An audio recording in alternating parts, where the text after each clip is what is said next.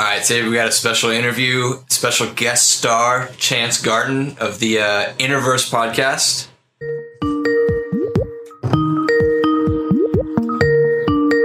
Hey, Chance. What up, y'all? How's it going? Hey, what's up, man? I was beginning to worry that somebody took you out. Hey, were you seeing my messages? No, actually, I didn't see any messages. Oh, okay, because I was tripping The out. last one I got was about a bathroom break. Okay. Oh, I that was over messaging Instagram. Yeah, that's our bad though. We were troubleshooting some audio shit. That's all right. I've been there. But Hey, so what are your guys' names? Like, introduce me to you. I not too familiar with y'all. So I'm Nico. And I'm Clark. And basically, Nico and Clark. Cool. Hell yeah. Nice to meet you. Yeah, nice to meet you too, man. Yeah, dude, we've known each other like forever, and we kind of just started doing our thing and riffing about the conspiracies and putting out podcasts. So we're really stoked to have you on, and kind of have another person to riff with. Yeah, I actually noticed that you tend to go over certain topics like for an episode. And so I picked out a few things that might be fun to get into that I hadn't seen on your archive. Awesome. What are you thinking about? I have two ways we can go, or maybe we can do both. But there's the War on Imagination, which is a little bit more abstract. I don't have so many notes on that. But also the cosmic egg or orb theory of sort of. Have you heard of this one? No, I have not. But I have some stuff on the War on wild. Imagination for sure. But let us know what the cosmic egg is. Okay, well, cosmic egg is sort of a flat Earth theory, but that takes it to a whole new level with esoteric or occult knowledge being woven in to actually describe a lot more than just that it's a pizza with edges that you fall off of. It's not like that. Oh, okay. It's called syncretism, which is it's where you find the synchronicity between mythologies and legends and scientific systems from all time and places that you can, and pull all the threads together and make a model out of that. I love it. Kind of like Zeitgeist, the original one, did for religions. Like they kind of pulled that thread through ancient religions and modern ones. Yeah, sort of. But unfortunately with that one, I feel like it left me with a taste in my mouth of there's nothing worth investigating there. And then I found out a few years later that's definitely not the case. There's a lot you can learn if you start looking at the scriptures with a different set of eyes. And the cultural drive towards atheistic materialism is also pretty dangerous for humanity, in my opinion. It's a very limiting worldview on people, which changes everything. Now that's a good twist, because it is kind of it's interesting when you see those patterns laid out for you, but it is, I didn't think about it as in kind of a atheistic wedgestone that they could use to get into your kind of mindset right there. Get you away from the spiritual, Right. and into the material. Yeah, which is a lot easier to control. People think they're just meat robots, then they'll accept programming. Oh yeah. Also, if we're just tiny specks in the giant infinite space, then what are we really, as opposed to spiritual beings that have complexities that we could never imagine? It's the complexity of spirituality itself. Yeah, is insane. Yeah, inner infinite as opposed to a exterior infinite. So I'm looking up a good rendering of the cosmic egg. I mean, it's symbolic, and I don't believe necessarily any one way of looking at anything. So whenever we talk about it, it won't be like, this is what I think definitely is going on. It's more that I think it's a really, really dank conspiracy theory. That's a perfect disclaimer. We should put that on all of our videos, because we'll get into black belt level conspiracies. It may not be how we live our life based on, but we'll definitely like to get into them. Yeah, it's just all about your perspective and having an open mind. Obviously, I'm not going to just believe some super out there stuff, just because. Oh, shoot, I think we might have lost it. Oh, no, okay. I see. Awesome. There's that link. Okay, cool. Yeah, check the chat for that. This is Hakan Hism. He's a dude that's been on my show a few times.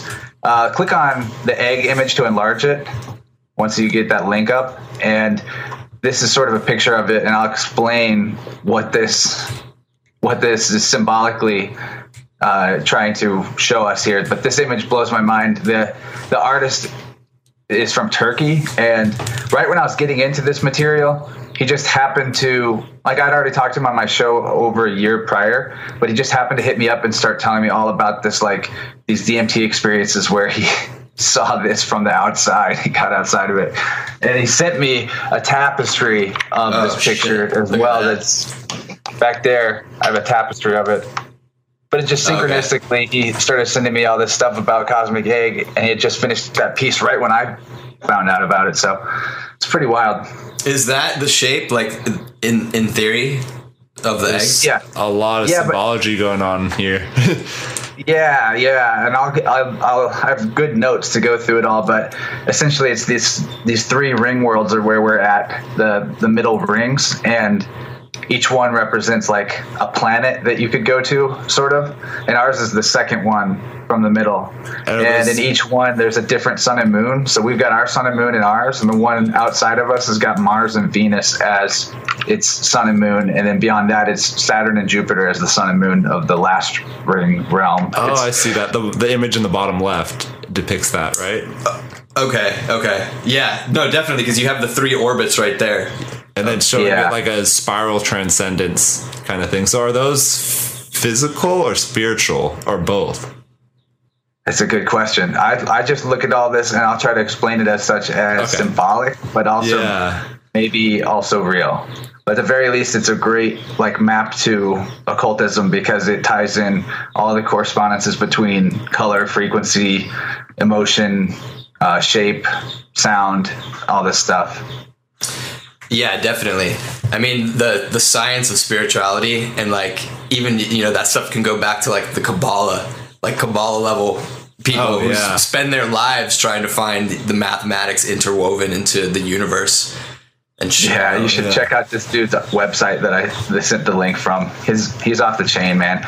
He does like xenolinguistics where he pulls symbols and languages out of psychedelic states, and has got an entire other website where he's working on trying to decode the DMT languages that people experience and compare it to known world-related languages and occult languages. And it's wild.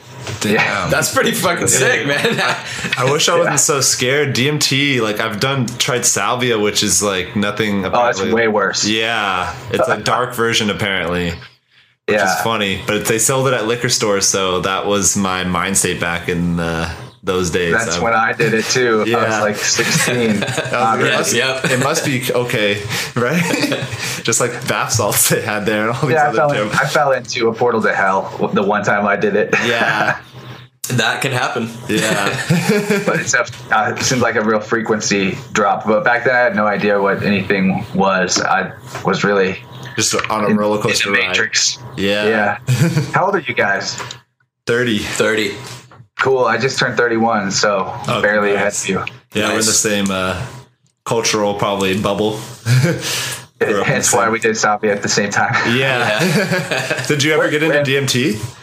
I've done it a good many times. I never got into it like as in doing it regularly, but at certain times and places it showed up and I was ready. I was around it so much and I wish I had tried it, but I just, for some reason it scared me.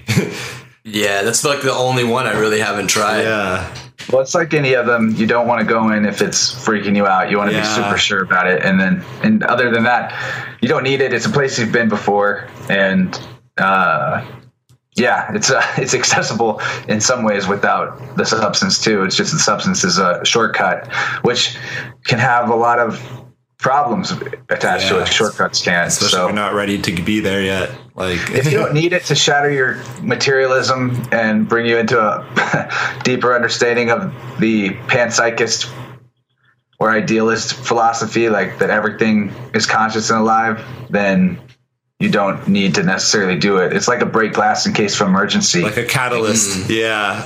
I feel like mine was more of like, it wasn't really like it was a bunch of little things that built up to breaking down the matrix. Like a bunch of pieces. Like it wasn't one mushroom trip specifically, but that was definitely a small catalyst. Yeah. In certain conversations, certain higher side chats that we've had, like the. Well, I love THC, by the way. Yeah, I figured you guys were fans. Yeah. I don't get into conspiracies on my show as often as I constantly research them personally. Yeah, I really liked the one that you had with Matt, though. That was you guys got pretty into the conspiratorial weeds a little bit, which was good. I've re-listened to it twice, actually. Oh wow, yeah, he's the man. Yeah, he's awesome. I'm gonna probably do something else with them soon to follow up on that. Hell yeah. It's crazy, the conspiracy game, dude. Like, just how much the world has changed, as well as information and where people are getting it from. It's like I feel like it's the Wild West right now. Dude, it totally is. Are you into Rune Soup for like the kind of esoteric stuff? I should listen to it. I love Gordon, but I've only listened to it a handful of times. My main weekly podcast loop is THC, Mysterious Universe. I can't get away from Mysterious Universe. I gotta write that down. Mysterious Universe. Yeah. Oh, really? Holy crap! You're in for one. That one's got a subscription you can sign up for, and they put out like 4.5 to 5 hours of podcast a week. Oh, shit! That's what I need. A couple of Australian guys that research fringe topics, and they spend the whole work week researching it, and then they tell each other the stories of the books they read or the stuff that they were looking up. And so it's not a conspiracy podcast, but they obviously talk about stuff that is conspiratorially repressed, like, Bigfoot and aliens and everything delicious they possibly could, but they do it for fun. So they aren't afraid to talk about stories that seem almost definitely not true. Yeah. So yeah, you guys would love it. It's amazing. Awesome. And Unslaved is the other one I listen to. It's a Michael Tessarian podcast, and they go a lot deeper than the average conspiracy researcher, I would say. That one's members only. You have to, like, their content is so volatile that you can't even get any form of it for free. They just don't even bother trying to put it on YouTube. That's like Crow. I know Crow, his second hour is like completely different than his first hour, but he's got a similar kind of very deep. Yeah, I mean, the moon isn't real. I've come across that with there's certain videos like there's some videos that have been released, documentaries like surrounding 9/11, and they're paid only. Like no YouTube, there's no like rips or downloads. You got to shell out cash to watch it. Cosmic Egg actually does kind of account for what Crow sees on the moon too, so that's interesting. Awesome, yeah. I was watching that. I spent like a solid 2 days diving into Crow's moon stuff, man, and it was pretty fascinating. Yeah, the way it reverberates and how ripples. And it said it just appeared. Certain ancient civilizations described a pre-moon Earth and stuff like that. Yep, that's definitely explained in the Cosmic Egg theory. So, let's get back into it. Yeah, are we recording, by the way? Yes. Yeah. Oh, tight. Because I've already been talking about a lot of stuff, huh? Yeah. So, all right. Well, what do you guys want to start with? The egg seems pretty good. Yeah, I'm cool with that. Yeah, if you want to break down the knowledge you have, and maybe we can riff on some parallels. Yeah, I think so. I'll just go through it, and just feel free to jump in if there's any points that seem like pausing on and considering more deeply. Awesome. But so the Cosmic Egg phenomenon, just for everyone out there listening, my favorite image that represents this is Hakanhism, which is HAKANHISIM.net. It's his website. And just look in the Universal Transmissions artwork and find the one that looks like an egg.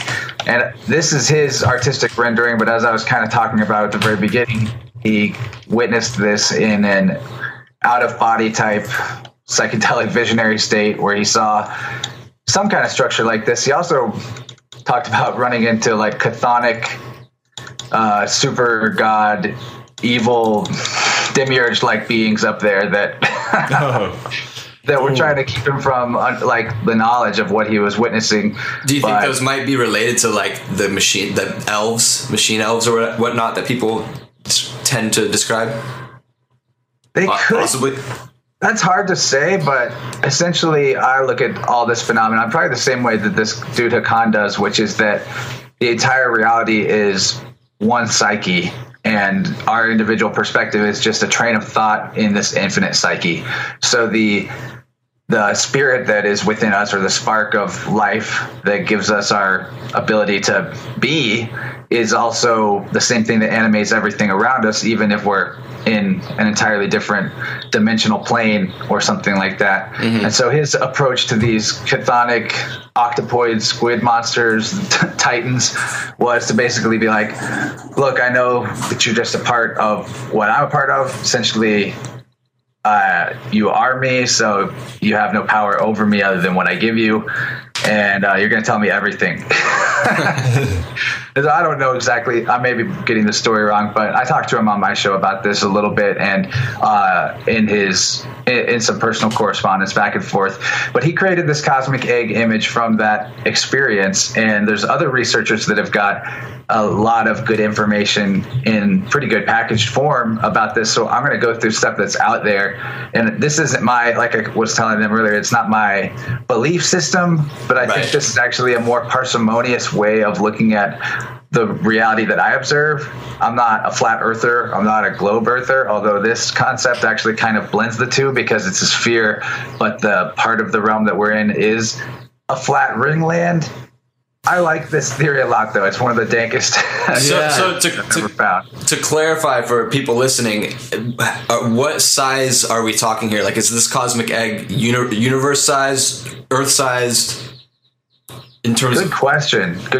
And that's kind of maybe even further into the theoretical, but this is like our entire universe as far as what we're in. But it's also like a womb for the gestation of whatever the being is that we're all one and a part of. Oh, I see. No, I see that. It's literally an egg. So there very well could be, if you look at the top of this picture, there's like a dude shooting out the top of the egg at the singularity point. Yeah. And it's thought by some researchers that that's basically like a way out, and there are other egg universes, or maybe even entirely other configurations of energy that would represent true alien worlds in a sense. But that's almost like parallel universes or other galaxies maybe.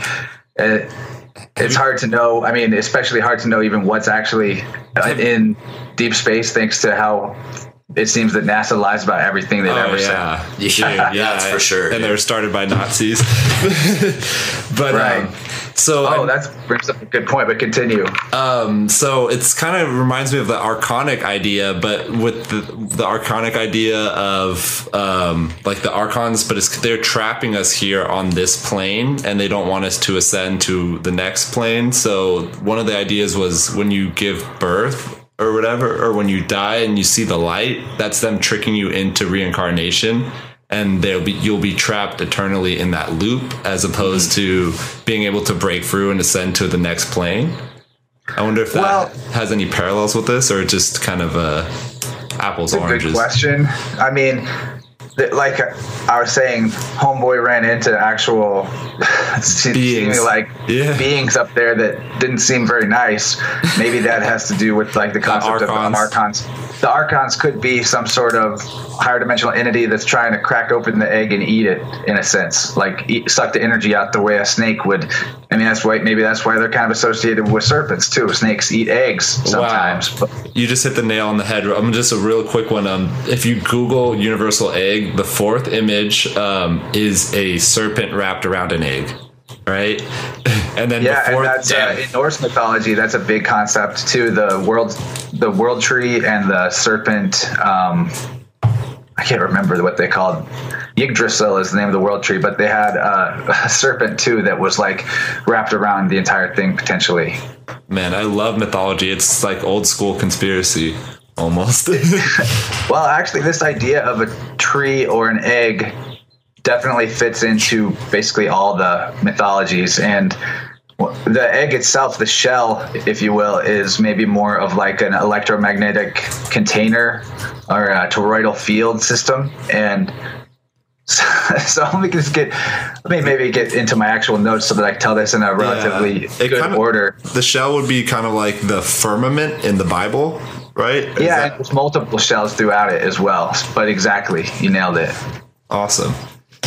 So there would be like a firmament around a dome-like firmament, but it's maybe not glass or something so much as some sort of electromagnetic force field. And there's more explanation of that as we go forward, but I do want to touch on the Gnosticism thing and say I personally don't jive or vibe with the Gnostic worldview, because I think it's kind of a toxic and limiting worldview to believe that the world that we're in is some way unnatural, or that we're prisoners here. You are what you think, so that's like not such a constructive opinion to have, and right. It's really not the natural world that seems so fallen as much as it's the human culture that is in the world and corrupting it. So wow, that's a really good perspective. It's like another box you can get trapped inside of, as opposed to like seeing the world. Yeah, well, I personally, I feel like nature kind of created something beyond itself when it gave us this, I don't know, what do you want to call it? Intellect, our higher intelligence. And some people took advantage of that. It's like the Garden of Eden story right there. I guess necessarily I wouldn't say nature created something beyond itself, but something unseen before. And I think it's our job to like come back to the roots, So I do agree with you. Yeah. I think that another good way of looking at it is the concept of the yugas, which is definitely woven into this egg theory. And that when you said nature made something, really special when we were created, I think that that's true, in that in all occultism, there's a concept that man is the measure of the universe, that the human body in some way symbolically represents the entire universe that we're in. And when you look at what NASA presents to us as the universe, that doesn't really seem to fit, other than it maybe could be articulated to look like a giant brain. I've seen those images, which is pretty cool. But oh yeah, the egg here that we're looking at, I hope people have looked this image up, because it is so... It's a badass image. Yeah. It's insane. Yeah. Make this the picture for the podcast, and we'll put links all over the place. Absolutely. Hakan will probably really dig this conversation too. But this image, or this representation of the universe, mirrors the human chakra system, body, and energy field really completely. If you look in esoteric books about the aura, it's actually an egg shape around the human being. So right. There's this really important part of the structure right through the middle. There's this column of energy, or that could actually be like the pillar that is considered the world tree. And that's supposed to be right at the exact center. And then every compass points north, it's actually pointing at that. So to sort of start from more the beginning, in this cosmology, we have the original division of energy or consciousness into, but before any time began, this is sort of what kicks off time and kicks off the creation. And this is reflected in like Egyptian mythology and even Christian mythology. It's everywhere. But the first divisions are birth, life, and death, or Brahma, Vishnu, and Shiva, which would be akin to heaven, earth, and hell, or positive, neutral, negative, proton, neutron, electron, angel, human, demon. Basically, all the holy trinities are symbolic of the foundational structure to the universe. Body, mind, and spirit is another one, although they might not be in the right order. I think spirit would be above, body would be below, and mind would be in the middle if I had to guess, but I'm not entirely sure about that. And but three is a super important number in mathematics and universal geometry and shit like that. When you get into triangles and what's it called in the Christian religion? The triad, or it's not the triad, the Trinity? Well, yeah, that's what he was just talking about, the Holy Trinity, Yeah, Father, Son, Holy Spirit. I think that's pretty interesting. They took the Divine Mother out and replaced her with a puff of smoke. It's like a big joke, but so I prefer just like Mother, Father, Son is a good way of looking at it. The very top of this system, we'll start from the top and kind of work down, because it's worked into these three realms. It could be like the heavens, the physical realm of the earths, or the planes, the planets, plane T is how you would say, is another way of saying planet. So there's a plane with a cross, and that's what this image is showing, the cross. So even in the word planet, it's not really etymologically saying a ball at all. Talking about a plane.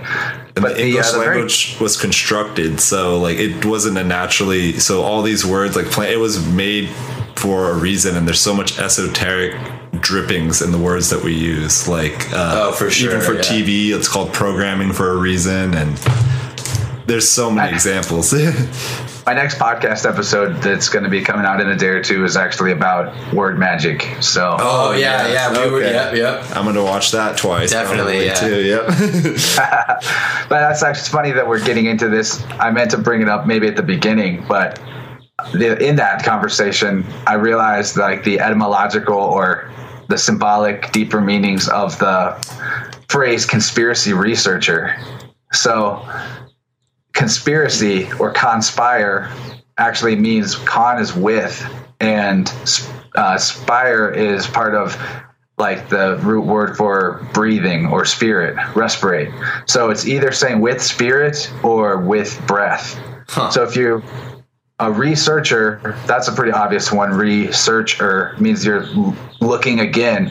You're looking again with the spirit, or looking again with your breath. And in any of the traditions that we have, ancient and new, that give us any kind of actual body, mind, spirit connection, it's always through the control point of the breath. That's how you modulate everything. That's the very beginning oscillation, the very original sine wave that the universe began pulsing and humming in before it actually split into that holy trinity that we started off talking about. Is the breath is actually that exact same original wave. So that's why it's at the foundation of what we are as living beings. And if you actually if you pay attention to only the breath, that's the quickest way to get yourself into balance, because it's putting you right back at like as close as you can be to the root core of who and what you are. So this is reminding me of a lot of Eastern practices like meditation and yoga, because yoga is 90% breath work. And then even in the yoga practice, especially if you have a more traditional teacher who actually studied maybe in India, they talk about the golden egg. And then you always have to imagine a golden egg within your chest when you breathe in and you breathe out. So you're doing breath work while imagining an egg, which I thought, this is kind of random, but it all is starting to tie in. Like you're connecting a lot of dots for me today here. Yeah. Cool. I really like what you're saying there. And then whenever we talk more about the war on imagination, remind me to go back to that point about like the power of visualization, because there's a lot there, and even some interesting research to back it up. But I guess to get more into the structure of this cosmic egg, I have a lot of notes. Maybe I don't have to go through all of it, but no, I love like anything with where we're at, like whether it's our realm or the shape of the universe, like all of this stuff is super intriguing. It is, and just having an alternative way of looking at it, aside from a ball that's a speck of nothing flying through an infinite sea of nothing, I like this perspective better, even if the other one's true. There's a lot more significance to this cosmic egg or world tree than to the idea that's been pushed on us all since we were kids, which is that literally we're meaningless and there's no creator or creative intelligence or any force in the universe that in any way makes us matter or that we could be connected to, like I feel like that's the ultimate kill shot, is to destroy someone's worldview to the point where everything is completely meaningless and they themselves have lost the realization that they bring meaning and significance to everything that they do just by being what they are. And that's what our link to the creator or the creative force or the imagination itself, like to preview a little bit about this war on imagination talk before I get there. The imagination itself is source, and that's like the crux of what I might speak on if we get there. But so the top third of this cosmic egg is the heavenly realms, and at the very top, the very northernmost point in the center of the column is the pole star Polaris, which is supposed to be the father of fathers. It's like the singularity. It's the reason all the compasses point to that direction. It's like a white hole that everything's shooting out of, perhaps, and maybe at the bottom, the very bottom on the other end of this column is the hell realm, so to speak, but it's not so much hell like what the Christian conception of it is. It's just denser, lower frequency material. It's the base, it's the foundation. And the very bottom of that is supposed to be Pluto, which would be like the black hole at the other side that connects the two ends of this battery, so to speak, which is the central column that powers and energizes and causes all the rotation and the oscillation of everything within it. Just the same way that our spine is the control rod for everything in our body. All the nervous system and all the movements that we make have to be communicated from the top, from our brain, down through the spine to make anything actually happen. So there's another parallel to the body. This seems like kind of like an idea, like the idea is fractal, like it's the same within as without. Yeah, there's definitely a lot of fractal, and there's layers of it. Like here. It keeps every layer you pull of the onion. It's the same structure, like whether it be your body or the plane that we live on, or maybe the next plane. Which is why this makes so much more sense than a dead rock of floating through an empty void. Yeah, I love the word scientism as a religion, because when you look at it as a religion, it sounds just as goofy as a lot of our standard religion concepts, like when we read about like Jesus living in a whale or whatever. Well, I mean, what you were saying about like destroying somebody's worldview like that, it definitely leads to a good workforce that doesn't talk back. People who wake up and clock in at 9 and then clock out. There's nothing to do other than try to get a better house or something. I don't know. Right. Yeah, exactly. That's how the world's materialism comes from. Yeah, and it definitely kills your spirit to believe you don't have one. Yeah. Or represses it. Obviously, it can't be killed. It's infinite and eternal, but it can play hide and seek with you if that's what you're asking it to do. Well, it's crazy what medicine it is to just go on a hike or go camping with your friends, like especially if you're out of cell phone reach, and maybe bring some shrooms or. Yeah, because out there, when you're not around artificial stuff, you're experiencing a bunch of different representations of this fractal, and that's healing to you, because the reason that actually causes DNA damage repair, which there's all kinds of, like there's forest bathing that's being popular in Japan right now. There's lots of actually mainstream research demonstrating that it literally straight up heals you to be in nature. And grounding. I'm standing on a grounding mat right now. Actually, it's plugged into my wall outlet. That's awesome.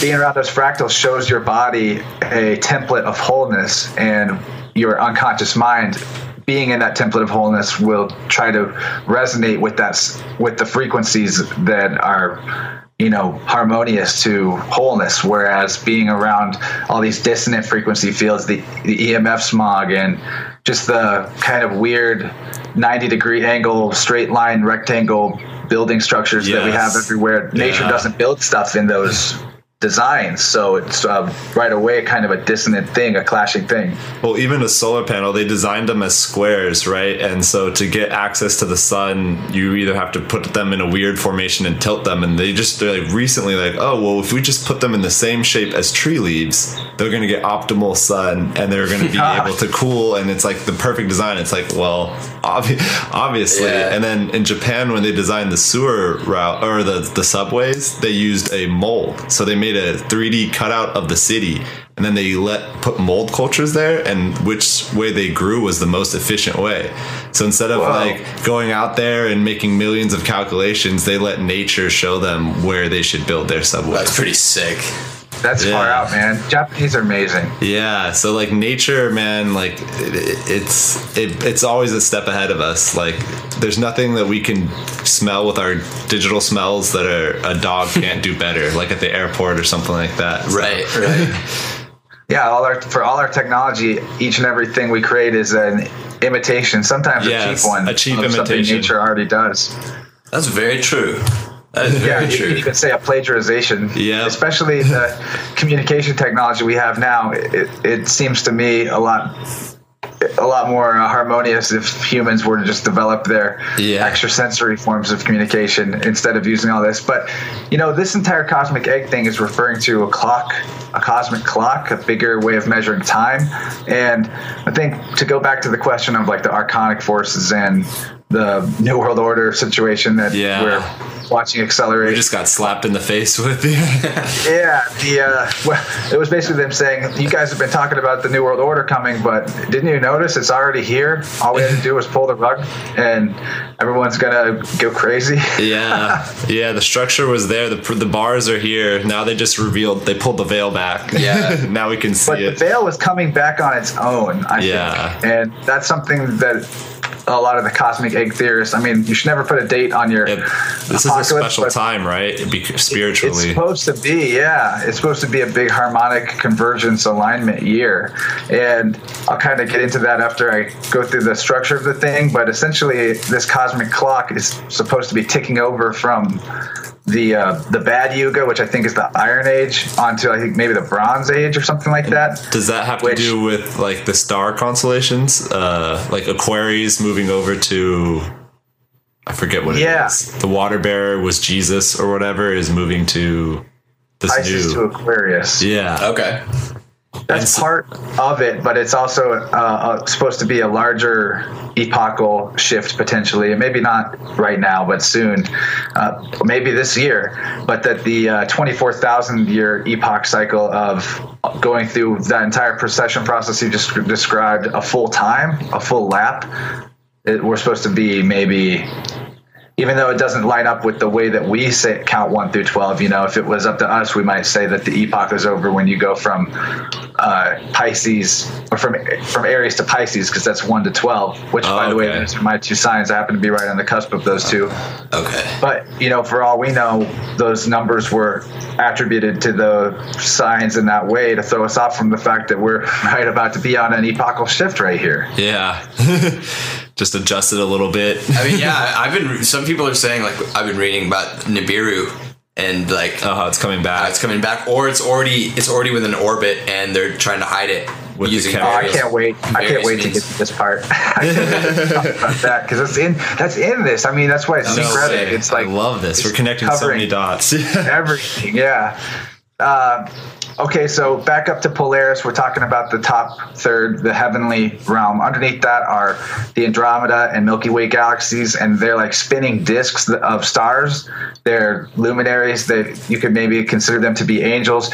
There's a barrier of water between us and that, and I've heard this a bunch of times. Why you've probably seen the videos of stars like flickering and wobbling, and they look like they are a bright light on the wall of a pool, and you're looking at them through the water. That's totally what it looks like. That's pretty crazy.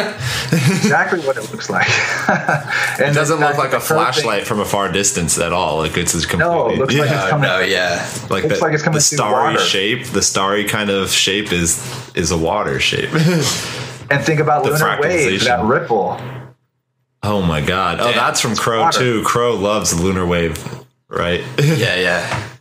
That's Crow. Crow's got the videos on that, and look up Lunar Wave, people. I need to get into that. I need to get deeper. Crow 777. Yeah, he's great. Black belt level, but great. Yeah, he's intense. But underneath or in the spiraling or spinning circles of constellations that are up there, those might be like actual angelic beings, the lights in the sky, possibly. Everything at least in my opinion, correct way of looking at the universe, everything is consciousness, or everything that's energy is consciousness. So especially light. So whatever those things up there, maybe that's how they have some sort of influence on us, is because they have a form of consciousness and they're observing, and just like any other quantum observer effect, that observation and intention makes some sort of impact on the larger collective reality. No one of them or no one constellation rules it all, but they have an equal share of the pool of manifestation power, so to speak. And also up there is supposed to be Uranus and Neptune. Yeah, see those on the left and right. kind of near the top. Yeah, so they're supposed to be up there maybe as a sun and moon for those realms, but those realms are pretty much entirely spiritual, etheric. Okay. And maybe it's theorized that there might be like a plane up there that is a hybrid of part somewhat material, somewhat spiritual, and there's supposed to be a race. The Polarians are supposed to be up there, and they're supposed to be like the original humanoids, or they might even be what's called the Anunnaki, because they're supposed to have had a part in the creating of the sort of subhuman species that are down in the gold miners. That's one way. I love Sitchin's work. It's fun, but I don't know if I am sure on those interpretations, because I never went and interpreted it myself and translated it. Well, it's interesting because you see parallels even in like science fiction, like film, like Prometheus. They find the cave paint, the cave drawings, and they're certain that there's what do they call them, architects or engineers, another race that developed us, and it's the same concept as in Stargate, where they were seeded basically by a advanced alien race to mine this material. Right. It was basically the story of the Anunnaki, like translated into a Hollywood movie, which happens all the time. It's crazy how it seems like this esoteric knowledge is like everyone in certain circles knows it, because Hollywood is dripping in it. There's got to be some secret club we're all not a part of that where they just teach you teach you this shit from preschool. Yeah, like okay, egg. Yeah, they're teaching the you Anunnaki.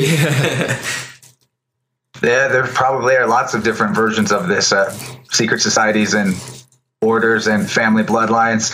I've met a few people that claim to have had this kind of information passed to them through their family. So imagine, and each one has sort of its own cultural flavor. The advantage for good or bad. The advantage of knowing it, because without it, it's so much easier just to kind of fall in line and take orders and whatnot. So you're kind of a cog as opposed to being an individual, where it seems like a lot more of these people interact knowing that they're like that. Yeah, and so like almost NPCs. Like the purpose of what we're even doing in here, at least in the syncretic view, is that we're sort of stepped down from the source energy above and brought into lower and lower realms of incarnation and frequency. And more dense frequency until we make it to this world we're in right now. I don't know how long that process might take, but the idea is that that's where you get the concept of fallen angels, which is that where you start at the top and you descend down and realms. It's just part of your journey to understand yourself, and you descend as far down as you need to, maybe not all the way to the bottom, but for some people maybe all the way to the bottom, and then go back up, and then that's like your shooting star. So I think most humans on the planet are probably what you call shooting stars right now on the ascension path, but there very well could be humans that are part of the control hierarchy that are actually fallen angels, and they're on their way down, and that's kind of why bring people down with them. Yeah. Now that answered a great question for me, because I thought it was like when they mentioned this period of change, it was going to be kind of like a report card for the whole human race, and that would decide whether we ascend or descend. But it seems like it's more of an individual path, which makes more sense, because it has to be. Yeah, we're not just cogs. We are extremely special. Yeah, you can't be held responsible for the behavior of the rest of the race. And actually, it's that much more of a lesson if you decide to do the right thing because you know it's the right thing, rather than because it's what everyone says you have to do. Yeah. Like deep morality. But you can bring people up with you depending on your actions potentially, right? Or yeah. And I think maybe it's probably up to each soul how fast they go up and down the ladder. Maybe some of us already have been able to travel up and down the ladder at will, so to speak, and we're just here for the show at this particular time. Do you think the goal is to escape, like with the Archonic or what's it, Gnostic belief is? And I think there's 7 levels, right? They believe you have to ascend 7 levels as opposed to 3. Well, it might be that you go through all of these luminaries as types of worlds or experiences in and of itself. And so maybe the occult idea that on your reincarnation path, you have to face the guardian of the threshold for each of the planets. Oh, I like that. Could be in some way connected, or maybe not. I mean, it seems like maybe not the idea. The idea isn't to escape so much as to grow and evolve and learn to know yourself. And perhaps at a certain point, you can graduate from being sort of on the rail of the middle rail, ascending and descending it because you actually understand the way that your own personal frequency works and how to take responsibility for your own creation, your own link to imagination at all times. But let's talk about the ring worlds a little more, because I think this will blow your mind. Awesome. Okay, so the middle realm is where we have the flat planes or the planets. Ours is the second one from the middle. The very, very middle one is what you would call Aria, or it's where the Aryan subhuman species is. And they're in the extreme north. Yeah, exactly. they're the like the North Pole is actually an ice barrier that goes around this smaller world, essentially. And that's why you have every planet or every nation on the planet that has a military has got a military presence at the North Pole, and they're all cooperating for some reason. Go figure. They would be called extraterrestrials because they're on extra Earth. Right? Exactly. But actually, they're the inner Earth. Yes. Yeah. They're the inner ring. But the rings further out from us, you nailed it. They're the extraterrestrials, and that's why they're fucking called extraterrestrials. So do you think the Nazis going into the Hollow Earth, is that like a psyop kind of thing, maybe, to try and make it seem like a crazy conspiracy theory to get us away from more of the ancient theories about the Aryans and the it's either that or it's some sort of message that's coded for people who actually understand this to be able to decode what they're actually saying. But I love that. I don't know. I mean, at this point, there's so many voices talking about inner Earth concepts, and in this conceptualization, there is also like an under Earth. So when we're looking at all this stuff going on with caves and with the Hellier goblins and that fun stuff. Right. Yeah. That could be. There supposedly are gateways to the rings that are below our system, because everything's as above, so below, and that means that the concentric rings that make the planets that would be on the upper half also have an equivalent landmass formation on the bottom half. Okay. And those are like the rings of hell, Dante's Inferno. Dante's Inferno, hell yeah. I wish there was a way to kind of preview these places, but it might just be beyond our comprehension. Yeah, and I think that it might not even be so much complexity, because the individuality is sort of a definition of individuality. Uniqueness is the result of having light. Because in the dark, everything's the same. And in the same like metaphorical way of looking at it, Neo, for example, he's the one. He's the unique one who can break the matrix. But his opponent is Agent Smith, whose entire plan is to copy everybody into clones of himself. Yeah. Well, I'll tell you. There's probably not a lot of stuff going on in the below realms. It might just be like sort of a soup of rock and matter and heat and density and like anger and sadness. I don't know. Yeah, it sounds like emotional chaos. Or just like nothing. Like the rocks or. But I don't know. Could be where grays come from. Because they don't have any individuality. They're like these robotic things. They're like ants in a colony. Well, you always see them coming in and out of water. The ships. Yeah, we have them over here off of SoCal. I think the oceans are supposed to connect to the lower realms, because the lower realms don't have a sky. It's like all ocean.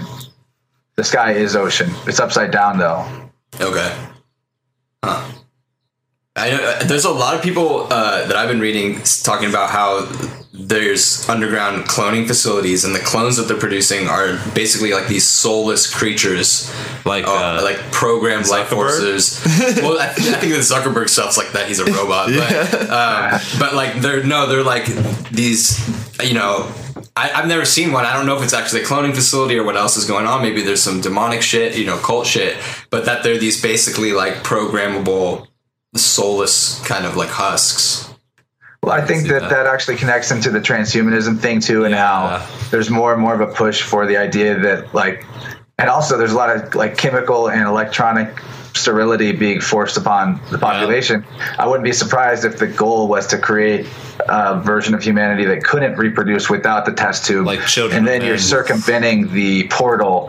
You're destroying the sacred geometric harmony of the way that a birth is actually supposed to work. For all we know, a soul can't even incarnate properly into a body if it comes out of a test tube and not out of a womb. Well, so that's heavy the shit. The way yeah. we do birth is so fucked up. Like you clamp the umbilical cord and cut it when it would naturally dry, and you would finish absorbing all that stuff. Like even I raise chickens here, and if you do that to a chick, it will die. Like it won't have any immunities. It will be very fragile. Like if you just let it absorb the yolk, it's like it's very tough.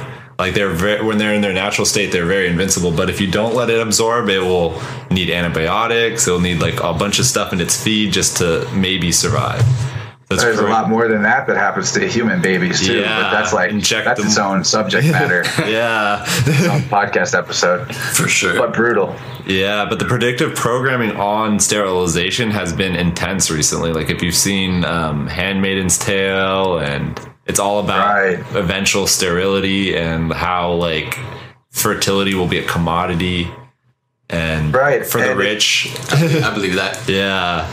And that could also tie into this, like the hybridization program that has been going on with Elon Musk too, with the Greys. Maybe that whole thing was to try to come up with a way to incarnate into human shells, essentially, and not, you know, they create these shells out of with test tube baby clones, or in the future, all human beings are test tube babies, and possibly, I mean, if it's possible that humanity doesn't even incarnate their soul into a body correctly, if it's a test tube, then maybe that's how humanity gets replaced by the invaders. We don't even know it happened. All of a sudden, it's just like the actual invasion of the body snatchers instead of the Hollywood version. Like you've made them basically human shells without a firewall. Like it's easy for them to be. Well, if the Greys are how they generally look when they're depicted, then they're obviously, you know, their species or their being or whatever is degrading, like compared to us. So imagine being able to transfer yourself into a healthy human and just be able to control. I don't think it's, you know, energy out. Their body could function here well without maybe technology, because they're from the lower realm, so they're like designed to live there. You know, like a cave creature wouldn't be able to go in the light without millions of years of evolution and stuff. Like it would just die. So, but if they could just use us as a host, they could, you know, walk freely, like Blade, like the Little Mermaid getting her legs. You know, that freaking story. Default Disney. I don't know though. At the end of the day, Yeah, but that just I don't know. But this is fun to talk about. Yeah. I want to talk about the inner world a little more, though. The inner Earth, not the under Earth. The Aryan world. The center ring is basically the Garden of Eden. It is really close to that World Tree central column, which makes it blackish, have a lot the darker ring. The blue triangle. The center. Yeah, exactly. Yeah. Oh, okay. That's Mercury is what the symbol is there, because in that inner Earth, the sun and the moon is Mercury. It's androgynous. There's only one luminary. And so how the structure supposedly forms is that at the beginning of creation, there was just one ring world at the middle portion. And that would have been the far external one that has Saturn and Jupiter as its sun and moon. At that time, they were an androgynous single luminary. And after a full epochal cycle of 24,000 years, there's a ripple, sort of like a big wave of energy pulses in from the central column and pushes the ring or the plane out and adds a new ring, a new layer that comes out. So each one of these epochal cycles, there's the realm in the middle pushes out and a new one comes in. Like a tree and it's ring? Like a tree ring, exactly, or like ripples in a pond. Okay, yeah, that's sick. Yeah, so ours was the Garden of Eden until the last time one of these epochal cycles occurred, which is when the sun and moon split, and now we have Apollo and Artemis, our sun and moon.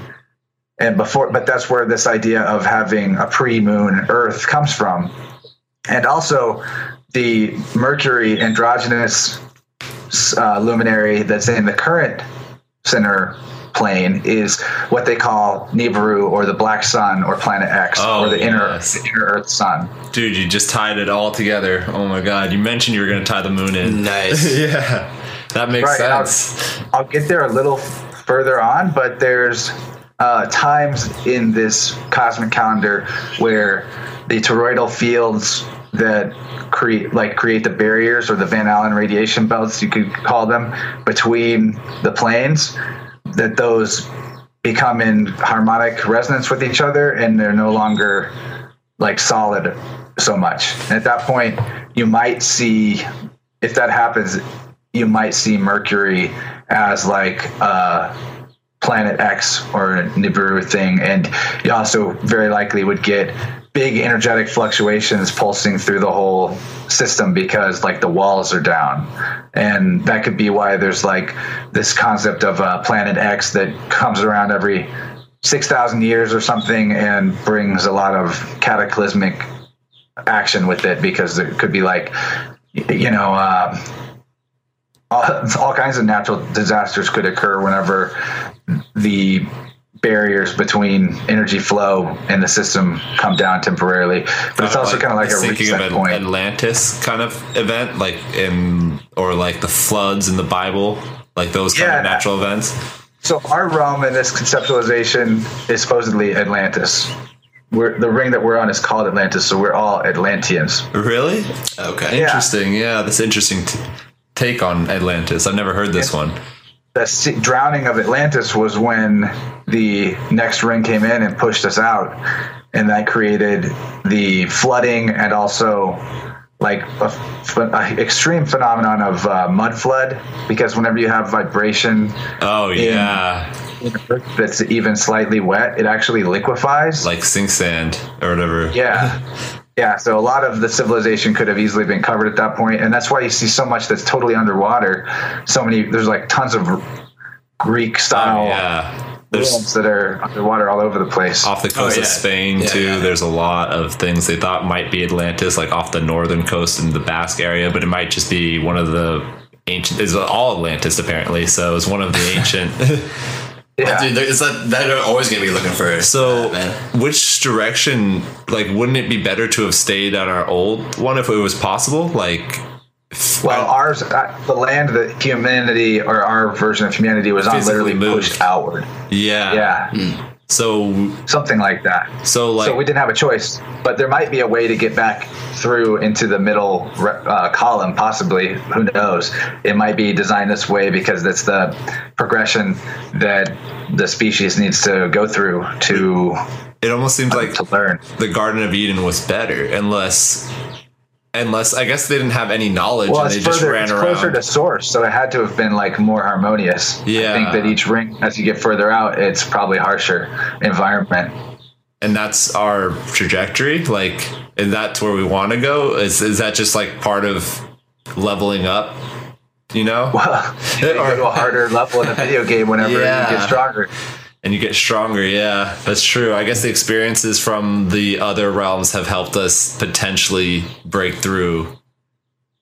But that means we're doing it as a species potentially if physical changes as well, like a physical rising of a whole bunch of us at the same time. You know? Well, there's also the idea that whenever these barriers come down, that someone could maybe travel between them, and that's sort of theorized about why SpaceX is talking about going to Mars. They're talking about going to the next ring out, where Mars is actually the sun of that ring. And now, is that that's also where you get the Admiral Byrd stories about finding the civilization past Antarctica that was like the Iron Nation or whatever you called it. Do you know what I'm talking about? Yeah. Now, is that considered a shortcut to do that? To get there by like brute force? I don't building a spaceship. Dude, have you watched Watchmen? You know how in the series, not the movie. Have you seen the series yet?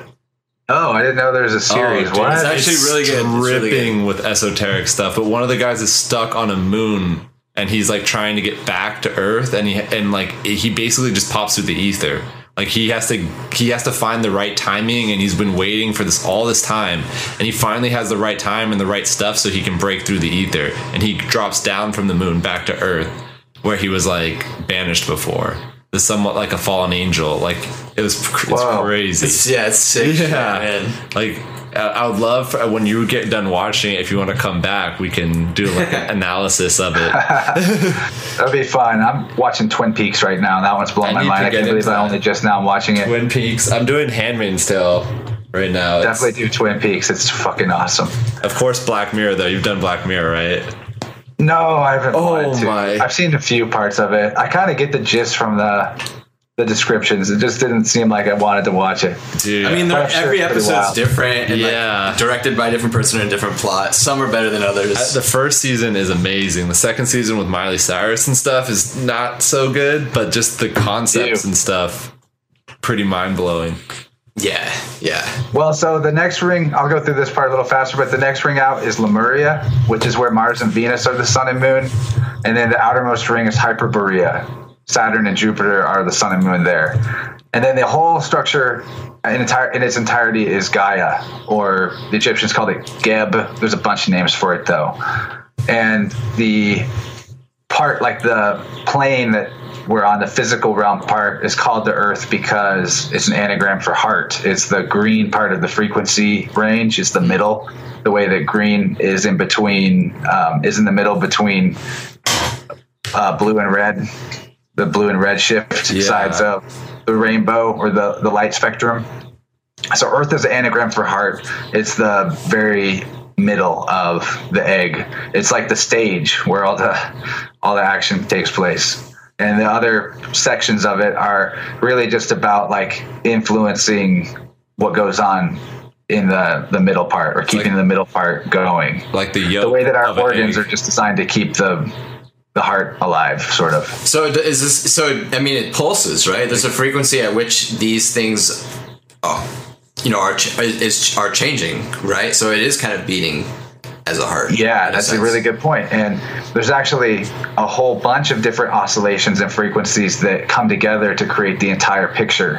So it's really cool to see YouTube videos of this put into a video model, and they're out there. Look up Norb's World, NORBZ World. Okay. That guy has probably the coolest cosmic egg graphics. He did like 3D animations for all this and explains it way better than I'm doing right now in a much more concise way with visual aids. But the point is that all the different planets, their oscillation patterns, or not planets, I guess they're suns or luminaries in this model, their oscillation patterns form the different types of waveforms and frequencies that give us the different colors, emotions, shapes, chakras, organs, all the patterns that have occult correspondences between the entire micro and macrocosm are initially generated, or the first representation of these patterns, if you will, like the foundation of the fractal is in the frequency and oscillatory patterns of the luminaries. Just like the foundation of the whole thing itself at the very root of everything is the breath sine wave. Okay. So would this make sense if it's the center of the egg? It's like the yolk, and that's where everything is going on, really, and it's feeding energy from the other layers. So that would be like the white part of the egg, kind of feeding into the embryo. Yeah. That's a good way of looking at it. I mean, of course, it's all metaphor. Yeah, so all metaphor. Not exactly, but reality is metaphor. Yeah, it's like I don't know where the planets would play a role in the general yolk, but an egg scenario. But so is it possible that Nibiru they're is like coming? the artists that are creating the physical structure inside the yolk, like if you will, like the stem cells, kind of. Or I don't know, or the DNA. That's a good way to put it. The DNA. It's like the DNA because the pattern that they move in is what every other pattern emerges out of. Like and they're literally, Venus, for example, if you look at the shape that Venus carves out in the sky over time, it makes a 5-pointed star. Huh. Okay. That's kind of cool. Yeah, so that's why Venus is associated with Phi, which is Phi is the ratio that all living things kind of approximate the golden mean through. So there's the golden mean ratio, which is like the perfect golden rectangle, or Fibonacci. It's based on Fibonacci. And then there's the Phi ratio, which is nature's version of that, where as things grow, the way that they split out and multiply it happens in this ratio called Phi. And as it keeps going, it gets closer and closer to being the exact same proportion or like decimal point number as the Fibonacci or the golden mean ratio is, but I see it's not exact. So nature is approximating perfection essentially and getting closer and closer, but it's like it never completes. It never actually gets all the way there. Right. It gets closer and closer, but the fraction gets infinitely smaller and smaller. So that's kind of like a way of looking at our personal individual soul's trajectory through eternity, is that we're always approaching perfection closer and closer, but the distance between us and full illumination sort of is constantly shrinking, but never completely goes away, which is a weird thing, a paradox. Yeah, there's a mathematical concept, I forget what it's called, when you're like exponentially getting closer to zero, but you'll never reach it. Yeah. That's like what a circle is based off of that, because a circle is just like the number of triangles it takes to make a circle is like infinite. So like it just make the edges of it smoother. Mm-hmm.